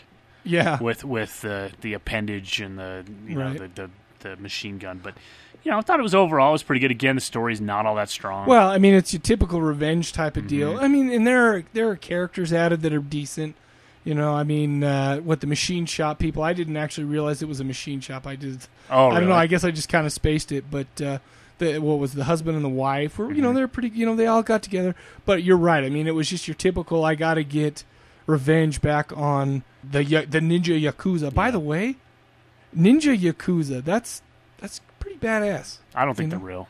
I think it's like Santa Claus. Maybe. Not real. No. Maybe it's a big lie, so that because I mean, that's all we hear from cool stuff about Japan is the Yakuza and ninjas and samurais. I mean, I'm not. You go to school and you see these guys, and they just have lots of acne. They smoke lots of cigarettes. And they do lots of math. Now, listen, that doesn't scare the shit out of me. I'm going to be honest with you. But as soon as you say, oh, we got the Yakuza and they chop shit up, that's when I start getting worried. Then I have a little respect for those little pimple-headed bastards. Oh, my God. Oh, my gosh. Wow. Was that too much? No, that was... I will plead the fifth, but we're keeping that in there. I thought we decided we wanted it to be as offensive as possible. That means we're stepping it up. That means you have to do. We were just discussing off air the Old Boy. Who else said that? I will do that. It's a little bit of a spoiler, but we're going to do it anyways. Coming up, absolutely. So it's okay. Story aside, was it was decent. But it was just a story to propagate the violence and the over-the-top blood and gore. This seemed to me more of a brighter, not quite as dark as Tokyo Gore Police a little bit. I mean, there was a lot of just disturbing stuff in Tokyo Gore Police. This one was basically just, I mean, don't get me wrong. I mean, there was a lot of violence and gore, but there was no like sadism or stuff like that. I mean, like the club in Tokyo Gore Police. I actually didn't. I liked Tokyo Gore Police a little bit better than this, but not by much, and I'll tell you why. First of all, in this show, there was more of a mixture between CGI and practical effects, and the CGI honestly looked like a video game. Yeah, it looked like video game graphics. I mean, you even had like shots where she'd be shooting her machine gun, a first-person view. Yes, and I don't know if you know what this means, but like cell shaded graphics, and like all the bullets were all CGI. Some of the cool things that they did though is a lot of the deaths that they would start CGI and it would look really corny. They'd cut away and they'd come back with practical effects. Right. So they finished off the deaths in a spectacular fashion. Right. It was awesome. However, I like the straight up practical effects better in Tokyo Gore Police. And let's be honest with you, it's the same. Did I mention that the effects guy from Machine Girl directed Tokyo Gore Police? I think I did. I mean, so a lot of it was similar. I mean, there's a lot of like chopping from crotch, all the way up through the head. Was that was in this one? Yep. And just like blood spray, and again they did the whole mist stuff, and they there's a lot of stuff like that. But I it's hard for me to say that I like Tokyo Gore Police better, but because it was by such a small margin. But still, some of the CGI effects just kind of were a little bit irritating. One other thing in this, I was noticing the martial arts in this was pretty weak. At the very beginning, when they're picking on those boys, you're like, what? They're not even touching them. Half of them are like kind of kicking them a little bit, and they're hardly even stomping on them. In this film's defense, it wasn't a martial art movie. Well, but it got progressively better. What are you? Hold on a second. Okay. You're Japanese people, right? Right. You just snorted. Listen, this is so bad, dude. Wow. But the thing is, okay, here I made a list of kills, and none of them a list of notable kills, and none of them really have to do with any type of martial art. The Chinese star through the face was a good one. How do you do that? But the thing is, that's martial art, I guess. Yeah, but that's a weapon. How that was so impossible. Like, all this other stuff was believable. This was the one part I didn't get. Because when they show it, he's got two things that start sticking out of his cheeks. You can't do that. You can't get in there like that. It would cut through one side. Come on, man. Dude. Let's step it up, Makishi Tanaka. No. Listen, first of all, you made that shit up, that name. And second of all, there's an American-made movie where they freaking curve bullets. Okay, you can curve a Chinese star. Okay, what's more ridiculous? I don't know. I have not seen Wanted yet. But Angelina Jolie. That's more ridiculous. You mean Rawhead Rex? Okay. The executioner's blade takes the head off. Oh yeah, this guy had like this claw on the end of a chain. Oh my gosh. He threw it. It passes his target, but gets a guy takes his head clean off. You know what that reminded me of? What? Belial stop motion hotel trash scene. Oh yeah, and it was like stop motion, this claw thing flying through the air. Oh yeah, and they're like sitting there waiting for it. It's dangerous thing. Oh yeah, it was awesome. That was probably my favorite weapon in the whole thing because it was just. Let me tell you what my favorite weapon was. When the guy got burned, remember when the dad gets burned by the water, she threw it at him. Or the oil, yeah. And he's in the bathtub, and she walks in, and she's got a decapitated body, and then she monologues for a second, and somehow she turns on the blood spurt. And gets him. That was my favorite weapon. It wasn't spurting at all until she was ready. She cocked his cock. Blood squirt all over, squeezing it out of the. Oh, that's horrible. I did not like the hand motion you just made. Oh my gosh. By the way, I have that as one of the best kills. We have a chainsaw up gut through the face. Yeah. Machine gun someone so much that it takes off all his flesh and all that's left is a skeleton. It's Army of Darkness. Yes. That was awesome. Washes the hair with the sun's blood. Okay. By the way, there was a huge what the fuzz moment. A drill bra. A lady was wearing a bra with giant drill bits on the front, and hugs our. And by the way, she hugs our protagonist. And it chops up her chest. I assume. Yeah, it goes in there, and she still had the Japanese mosquito bite boobs after. Absolutely. After. And it barely affected her. I mean, it affected her for a minute. She got up and whatever. But, we're not looking into story. We're not looking into things like consistency or realism at all. You can't in this movie. No, that's true. Drill bra to the face. So I'm giving away something with this because it is superb. There's some dudes that are tied up to a pole. One dude, like the drill bra lady, put her drill boob right in front of the girl's face and holds it there for like 5 minutes. Apparently, this guy gets scared, pisses his pants, and basically creates a way to. The girl pushes the drill bra lady off. See, I don't even know anybody's name, so I just have to use it. Pushes the drill bra lady off. She lands in the urine. And it shorts the drill bra. Thank goodness. Yes. By the way, the ending to this movie was unbelievable. I'm not going to give it away, but I'm going to give you a hint as to what exactly I'm talking about. Remember that toy when you're a kid, and it's like there's a hose going into a clown head, and then the clown head shoots water straight up, and then there's this hat that's suspended in the air. Oh yeah. Yeah. Well, that happens, except for when I'm doing that. I don't want to give it away because it's so awesome. That is awesome. Go see this movie to see some of the. Wait, are you talking about the dude? Well, remember there was two sitting right next to each other, and the tops of their heads go.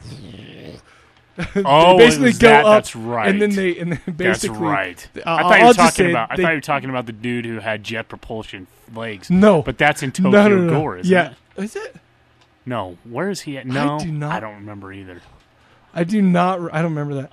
I remember that part, but I don't remember which movie. He shoots himself up with some sort of something or other.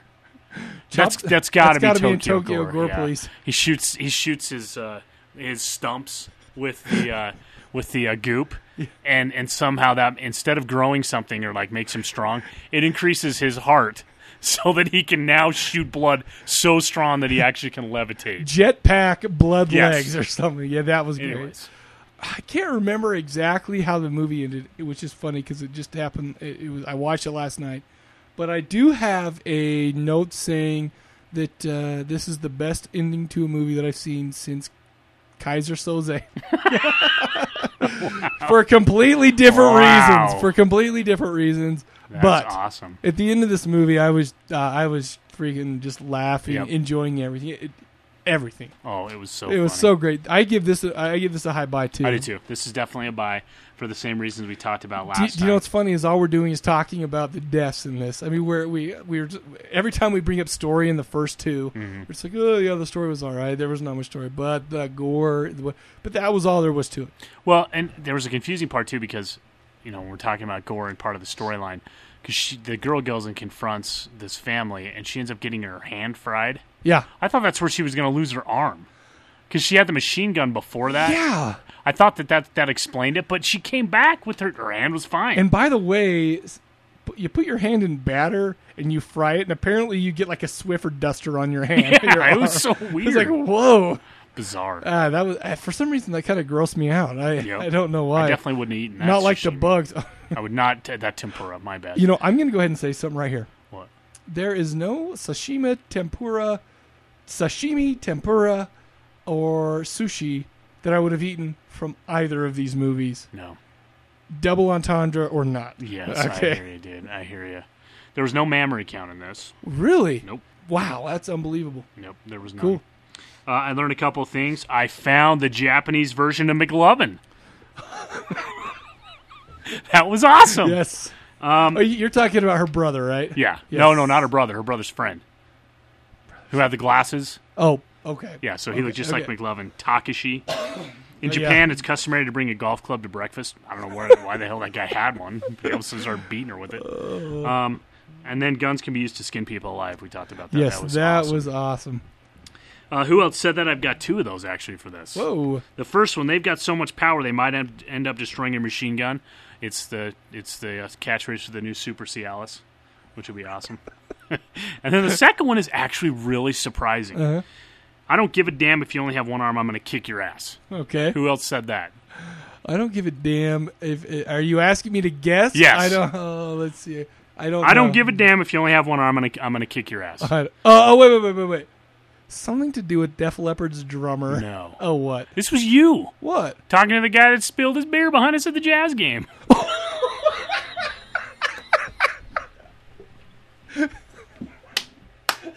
Yes! I made it. Touchdown!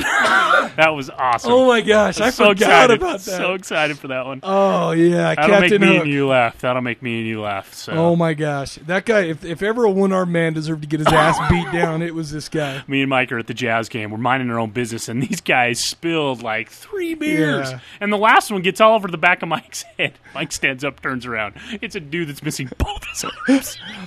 For a moment, I felt I didn't really know how to react to that. You were 75% through with getting up to say, "I'm going to kick your ass," when you realized that he had fake arms with hooks on him, and you're like, "How can he not spill his beer, man?" Come on, that's got to be. It's like drinking a beer with chopsticks. So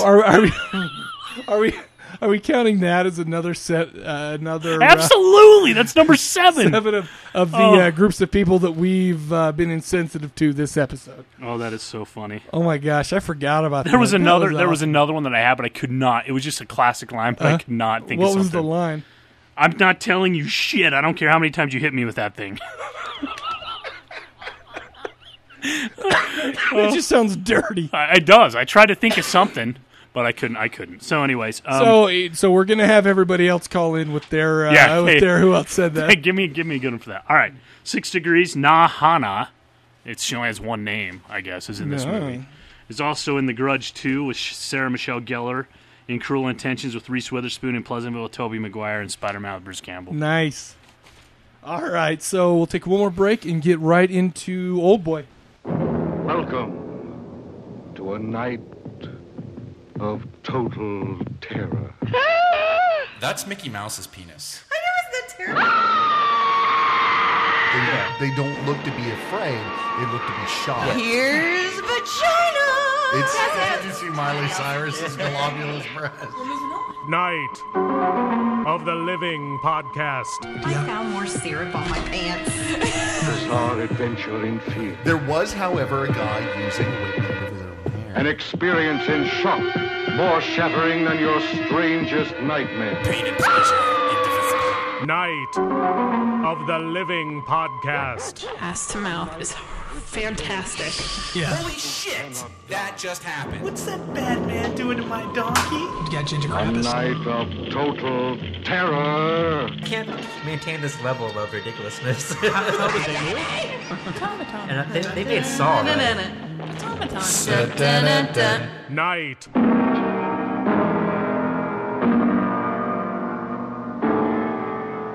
of the Living podcast.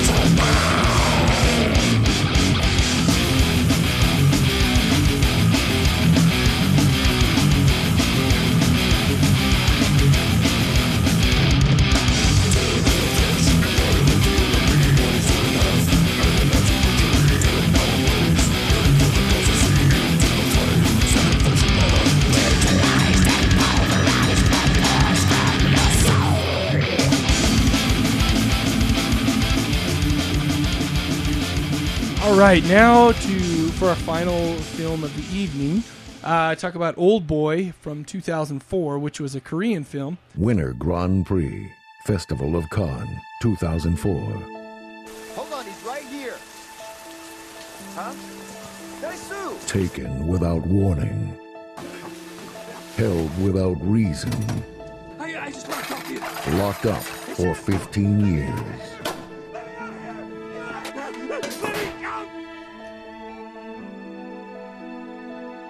Kim Ja-hyun's body was found. This was both my prison journal and the autobiography of my evil deeds.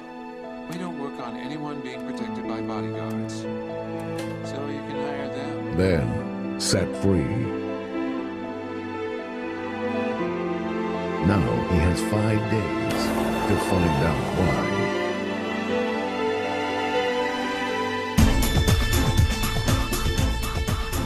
Garon Tuchkia wrote the story, and Nabaku Mishinigini did the comic. Yeah, this was based off a comic, which was kind of wild because I'm not sure if Tokyo Gore Police or the Machine Girl were. They could be, but they seem like they would be more than this one anyway. The director, of course, was Chan Wook Park.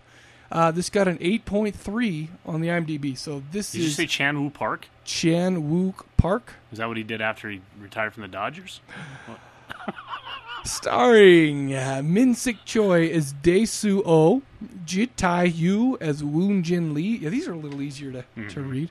Hai Jong Kang as Mi-do, even though some Korean person's out there going, that guy has this head up his ass. He can't.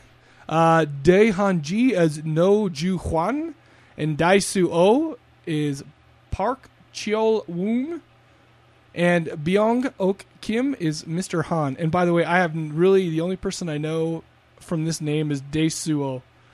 Yeah, because they said it a million times. They said it a million times, wasn't they? All right, synopsis. On a drunken night out with a friend, Korean businessman Oh Dae-soo gets arrested for disorderly conduct and causes a scene down at the station. On his way home, he rings his young daughter before mysteriously disappearing while his friend's back is turned. When he awakes, he finds himself in what appears to be a hotel room, complete with dodgy-looking wallpaper, in-suite facilities, weird and somewhat disturbing art on the walls, and a TV. Except for it's not a hotel room. Why do freaking stupid assholes who write these. Hopefully they're not going to give too much away. I've not read this, so we can always cut this up. As he can't get out, let's see. It's not a hotel room as he can't get out. Why he's there, he doesn't know. Food is shoved through a hole in the securely bolted metal door, and periodically gas is piped into the room so that personal hygiene can be attended to by the warders. On the TV news, oh my gosh, this is long. On the TV news, he sees a report that he is the prime suspect for the murder of his wife. As weeks, months, and eventually years pass, Oh Dae-soo slowly loses his mind. The thought of ants crawling out of his skin and onto his face plagues him for years. Carefully, he embarks on a rigorous training schedule, tracing the outline of a man on the wall and pounding it with his fists until he has huge calluses on his knuckles. He's found a way out. He's also found a way out. Slowly, he carefully carves his way through a wall until he can stick his hand through the wall to feel the rain for the first time in over a decade. As he makes his escape, Oh Dae-soo encounters a tramp who gives him a mobile phone and tells him he must investigate the circumstances of his incarceration. Immediately, he enters the sushi restaurant again. Yes. And recognizes the chef, Mi-do, as a minor TV celebrity cook, as she provides him with raw live squid. By the way, disgusting part. He has a phone conversation with someone unknown to him who calls to say he knows something about his imprisonment. He eats the squid somewhat messily and falls unconscious. By the way, why is that in the synopsis? Anyway. What follows is his investigation as to why he spent the last 15 years locked up, coupled with the search for his daughter, an intense love affair with Mi-do, and a growing, deep-seated need for revenge. Who is this mysterious man who's tracking him? Where was the prison where he was held, and why? And was he actually allowed to escape? That's a dumb question because it was fairly obvious he was allowed to escape, since instead of having to crawl out, basically they put him into a giant suitcase and dropped him on the roof of some place. Right. Anyway, what'd you think? I thought Morgan Freeman and Tim Robbins did freaking awesome in this show. I did not like the fact that at the top of right above the door of his prison room it said Brooks was here. That really pissed me off. Okay. All right, we got that out of the way.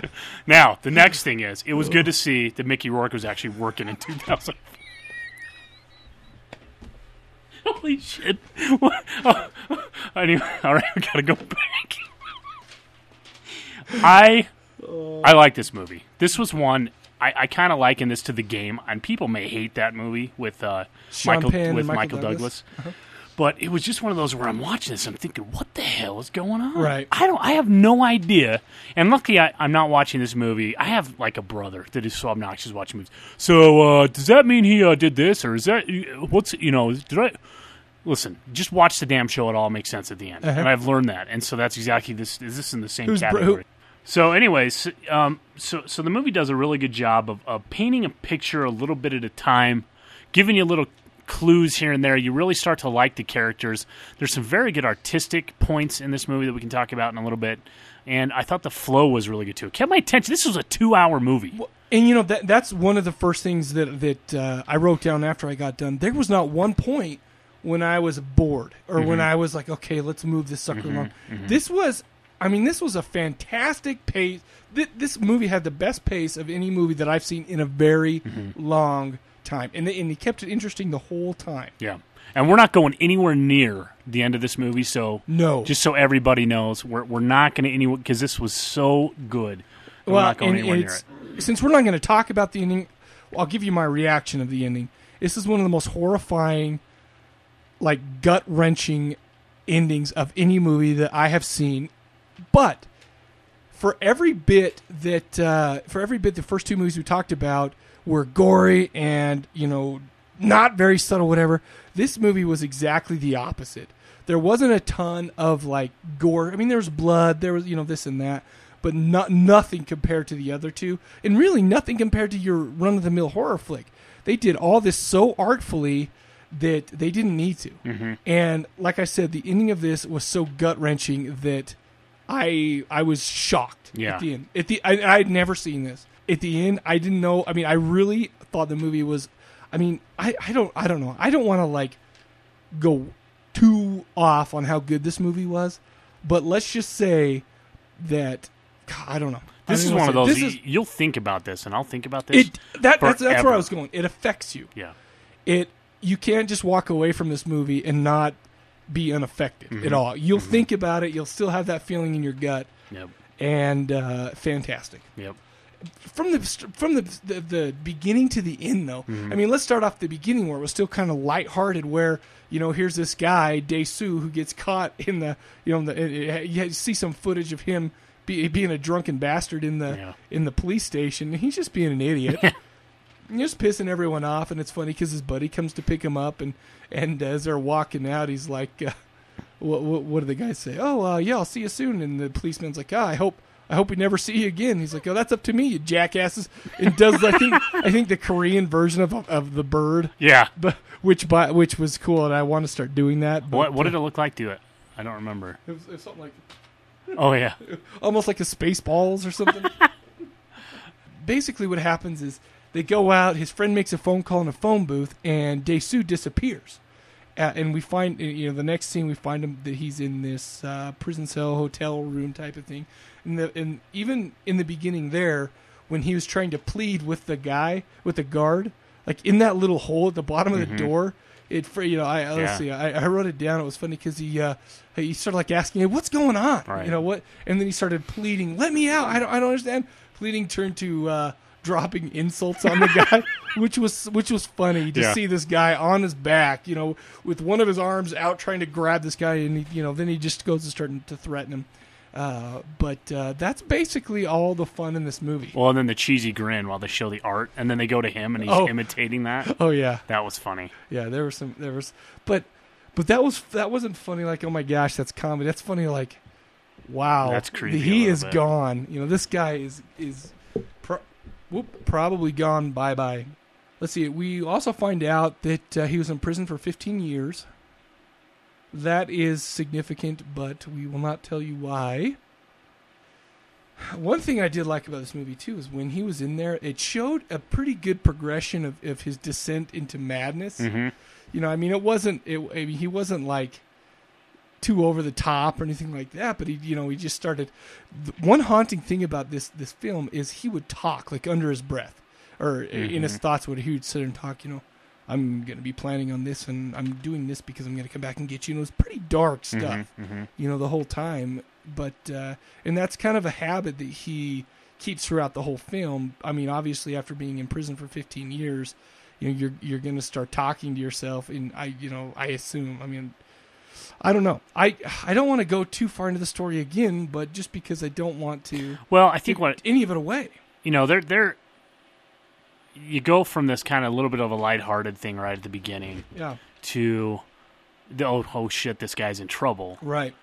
And then you get into a mystery part, and all that prison stuff happens pretty early on in the movie, so it's not like we're giving that away, right? But then you go into this mystery, and he's got a deadline he's got to meet to find answers, and it's just an interesting way that he goes and finds different things and who he meets along the way, and his pieces start to come out and things like that, because you're guessing what's going on. If you truly don't know anything about this movie, you will guess as to what's going on, and you'll be wrong. Right.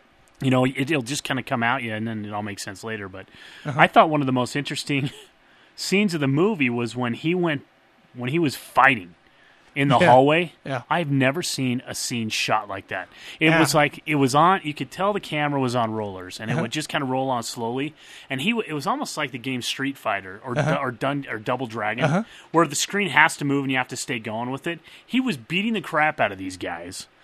They were falling down. He had a hammer that he was hitting people with. Then he loses the hammer. They start throwing broken sticks at him and stuff. He's got a knife in his back. Right. He's stumbling around, and he goes back and forth in the scene, beating the crap out of these guys as this camera's filming from a distance in this hallway. I was like, man, that is the coolest shot I've seen in a movie in a long time. A great way to film a fight scene like that. Well, and the funny thing is even right before that, he goes out, and I can't remember exactly what happens. He meets some punks out on the street, and what were they doing? They were like, I can't remember what they did something to piss him off. Maybe like they were saying something. He wanted to test. He wondered if his his training was. He said, "Can 15 years of imaginary training be put to good use?" And he starts kicking these guys' asses, and he's like, "Yeah, this is great." Of course, he tries that. He says the same thing. When he tries to make his first move on Mido, and it was just so uncomfortable and awkward that the 15 years of imaginary training did not work in that situation. Yeah, that's right.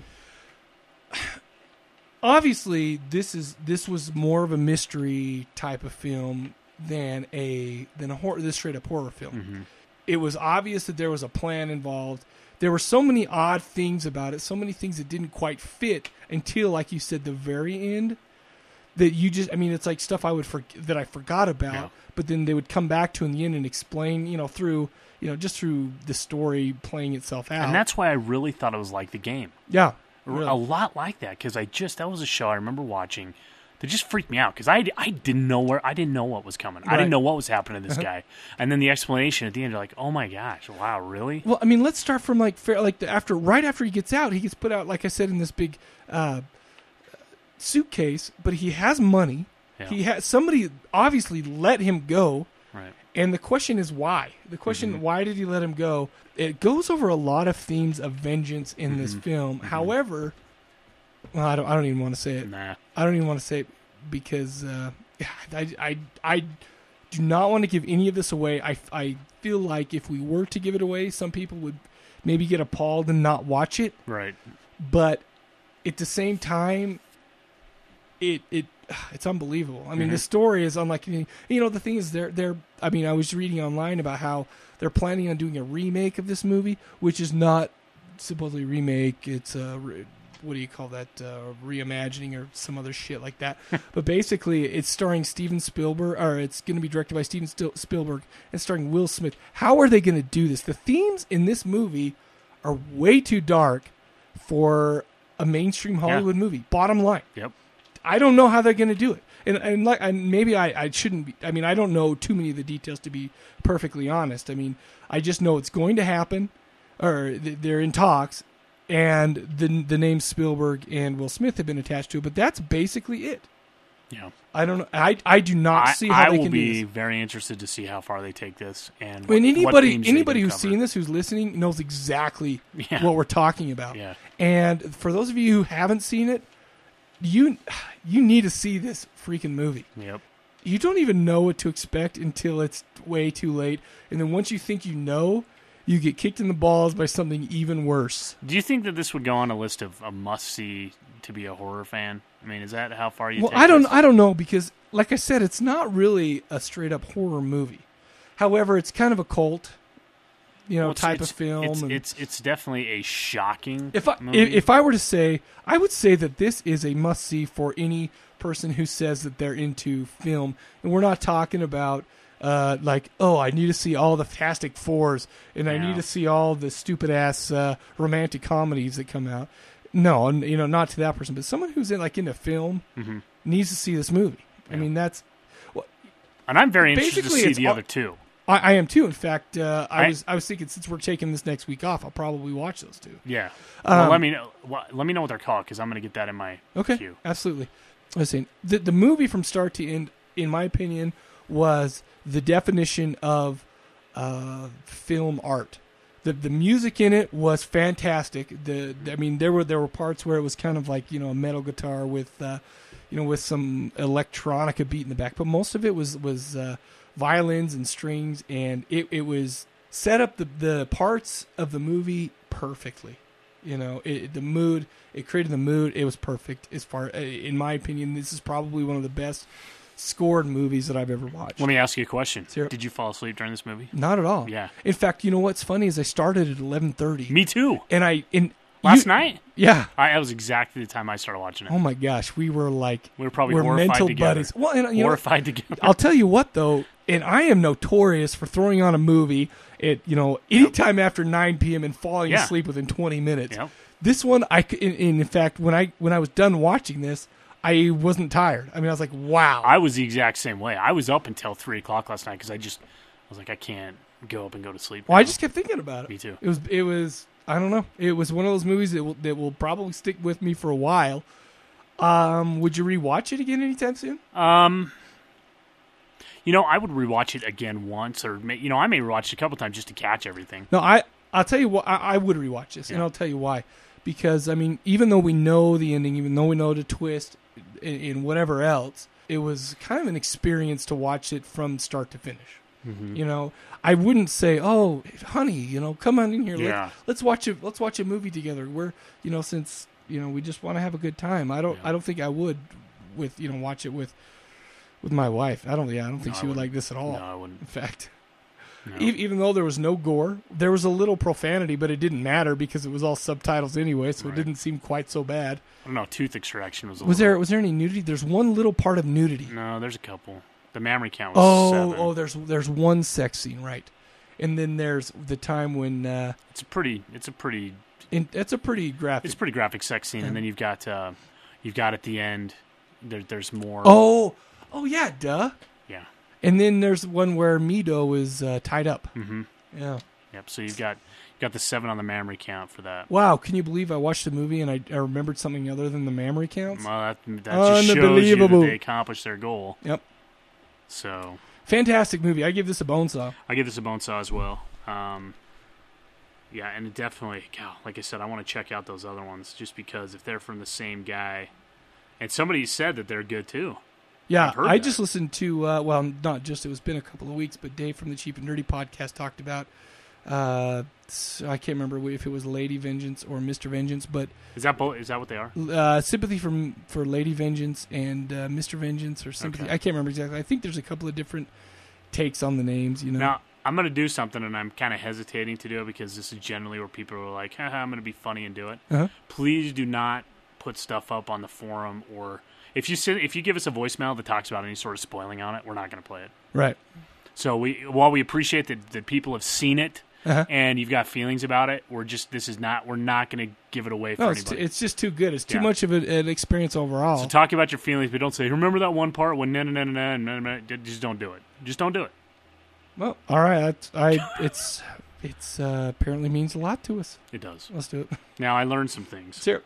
Eating octopus can knock you out. Oh my gosh! Now By the way, that was a gross. That was part. graphic. Like, he didn't fake that. He ate the thing was alive. He said he wanted to eat something alive.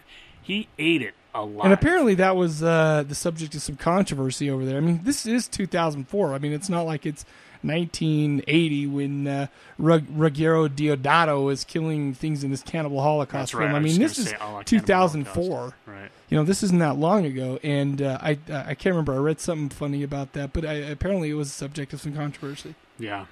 When it comes to sex, women play some stupid games, making you sit like, oh, you have to wait till I sing a special song, and then you'll know.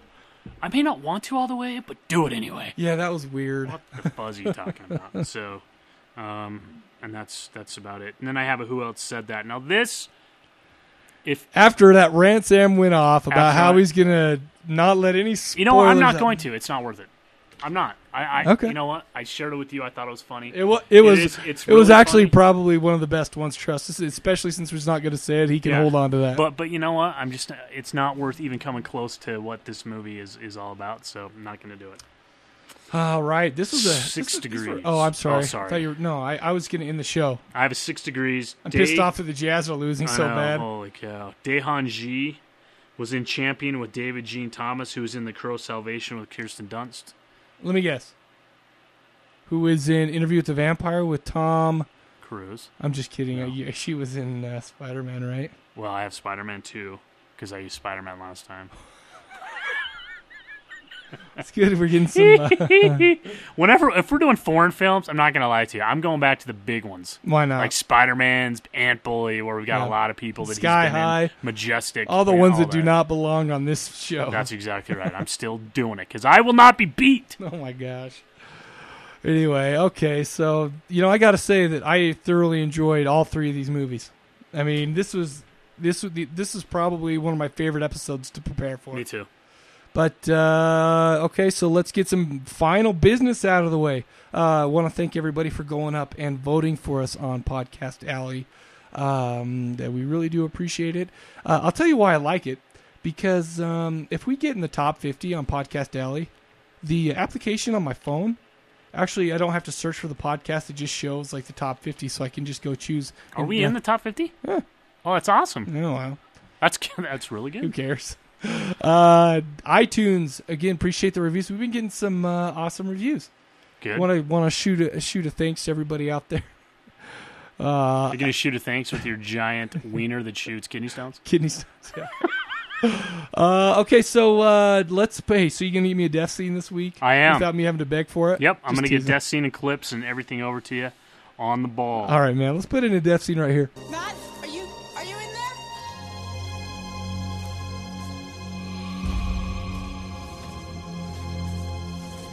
Matt, are you in there?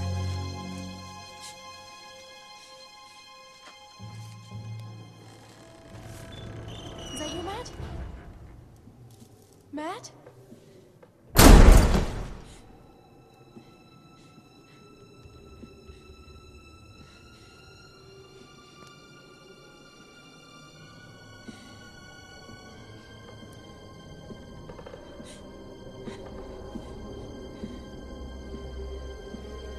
Matt? Matt?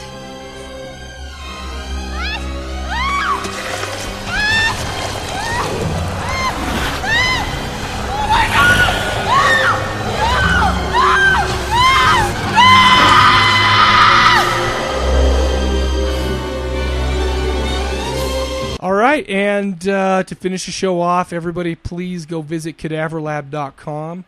Go to the forums there, sign up if you're not already. Of course, last time, I completely forgot to say that if there's any new listeners out there, that death scene wasn't just us being stupid. It's actually a per episode contest. You go up to the forum, sign up for the forums, and there will be a thread there that asks you for episode 30's death scene. If you can guess it, you get a fantastic prize disc, even though I still owe TTKK one from 2 episodes ago. It's been in my car for like 2 weeks, and I owe another one that to Paul. I can't remember his his nickname, but I remember his name. His first name's Paul. But so I will send those out this week, I promise. And go look up on episode 30. I'm going to start making you do this. Apparently, I'm not good enough to do it. No, I'm just teasing. No, I was thinking I had one more thing I was going to say. Oh. I want everybody to know that the Cadaver Lab podcast is trademarked, and if you guys chop up anything to put into voicemails, I'm gonna come kick your ass. Why? I'm just kidding. Make Pierce's voicemail with me laughing and you choking on the mayonnaise. That wasn't McPierce. I thought it was McPierce. Tony. That was Tony. Oh, Tony. Whoever it was. The armed Tony, ape. Dude, that was so stinking funny. That that last statement I was completely joking around. I think that's hilarious. If people are chopping stuff up and he put that together, that was so funny. Oh my gosh. That was hilarious. Yeah, that was. You know what? I didn't realize what a stupid pussy I sounded like, but I'm glad that it came out. Email us at mike@cadaverlab.com or sam@cadaverlab.com, and somebody please stump Sam on the 6 degrees. Not happening. This is getting so irritating. Oh man. Voicemail 206-339-2730. That is 206-339-2730. Hey, Sam, I'm looking forward to some more Man on the Street. You betcha. You know what's funny is you did a great job. We got together to play basketball today, like at 1 p.m., and that's when I gave you the recorder, and you came up with all that stuff before, like 5? Yeah. That's awesome. There'll be plenty more. All right, well, yeah, I look forward to that. Anyways, anything else you have? No. All right, man. So, for the Cadaver Lab podcast, we will see you later.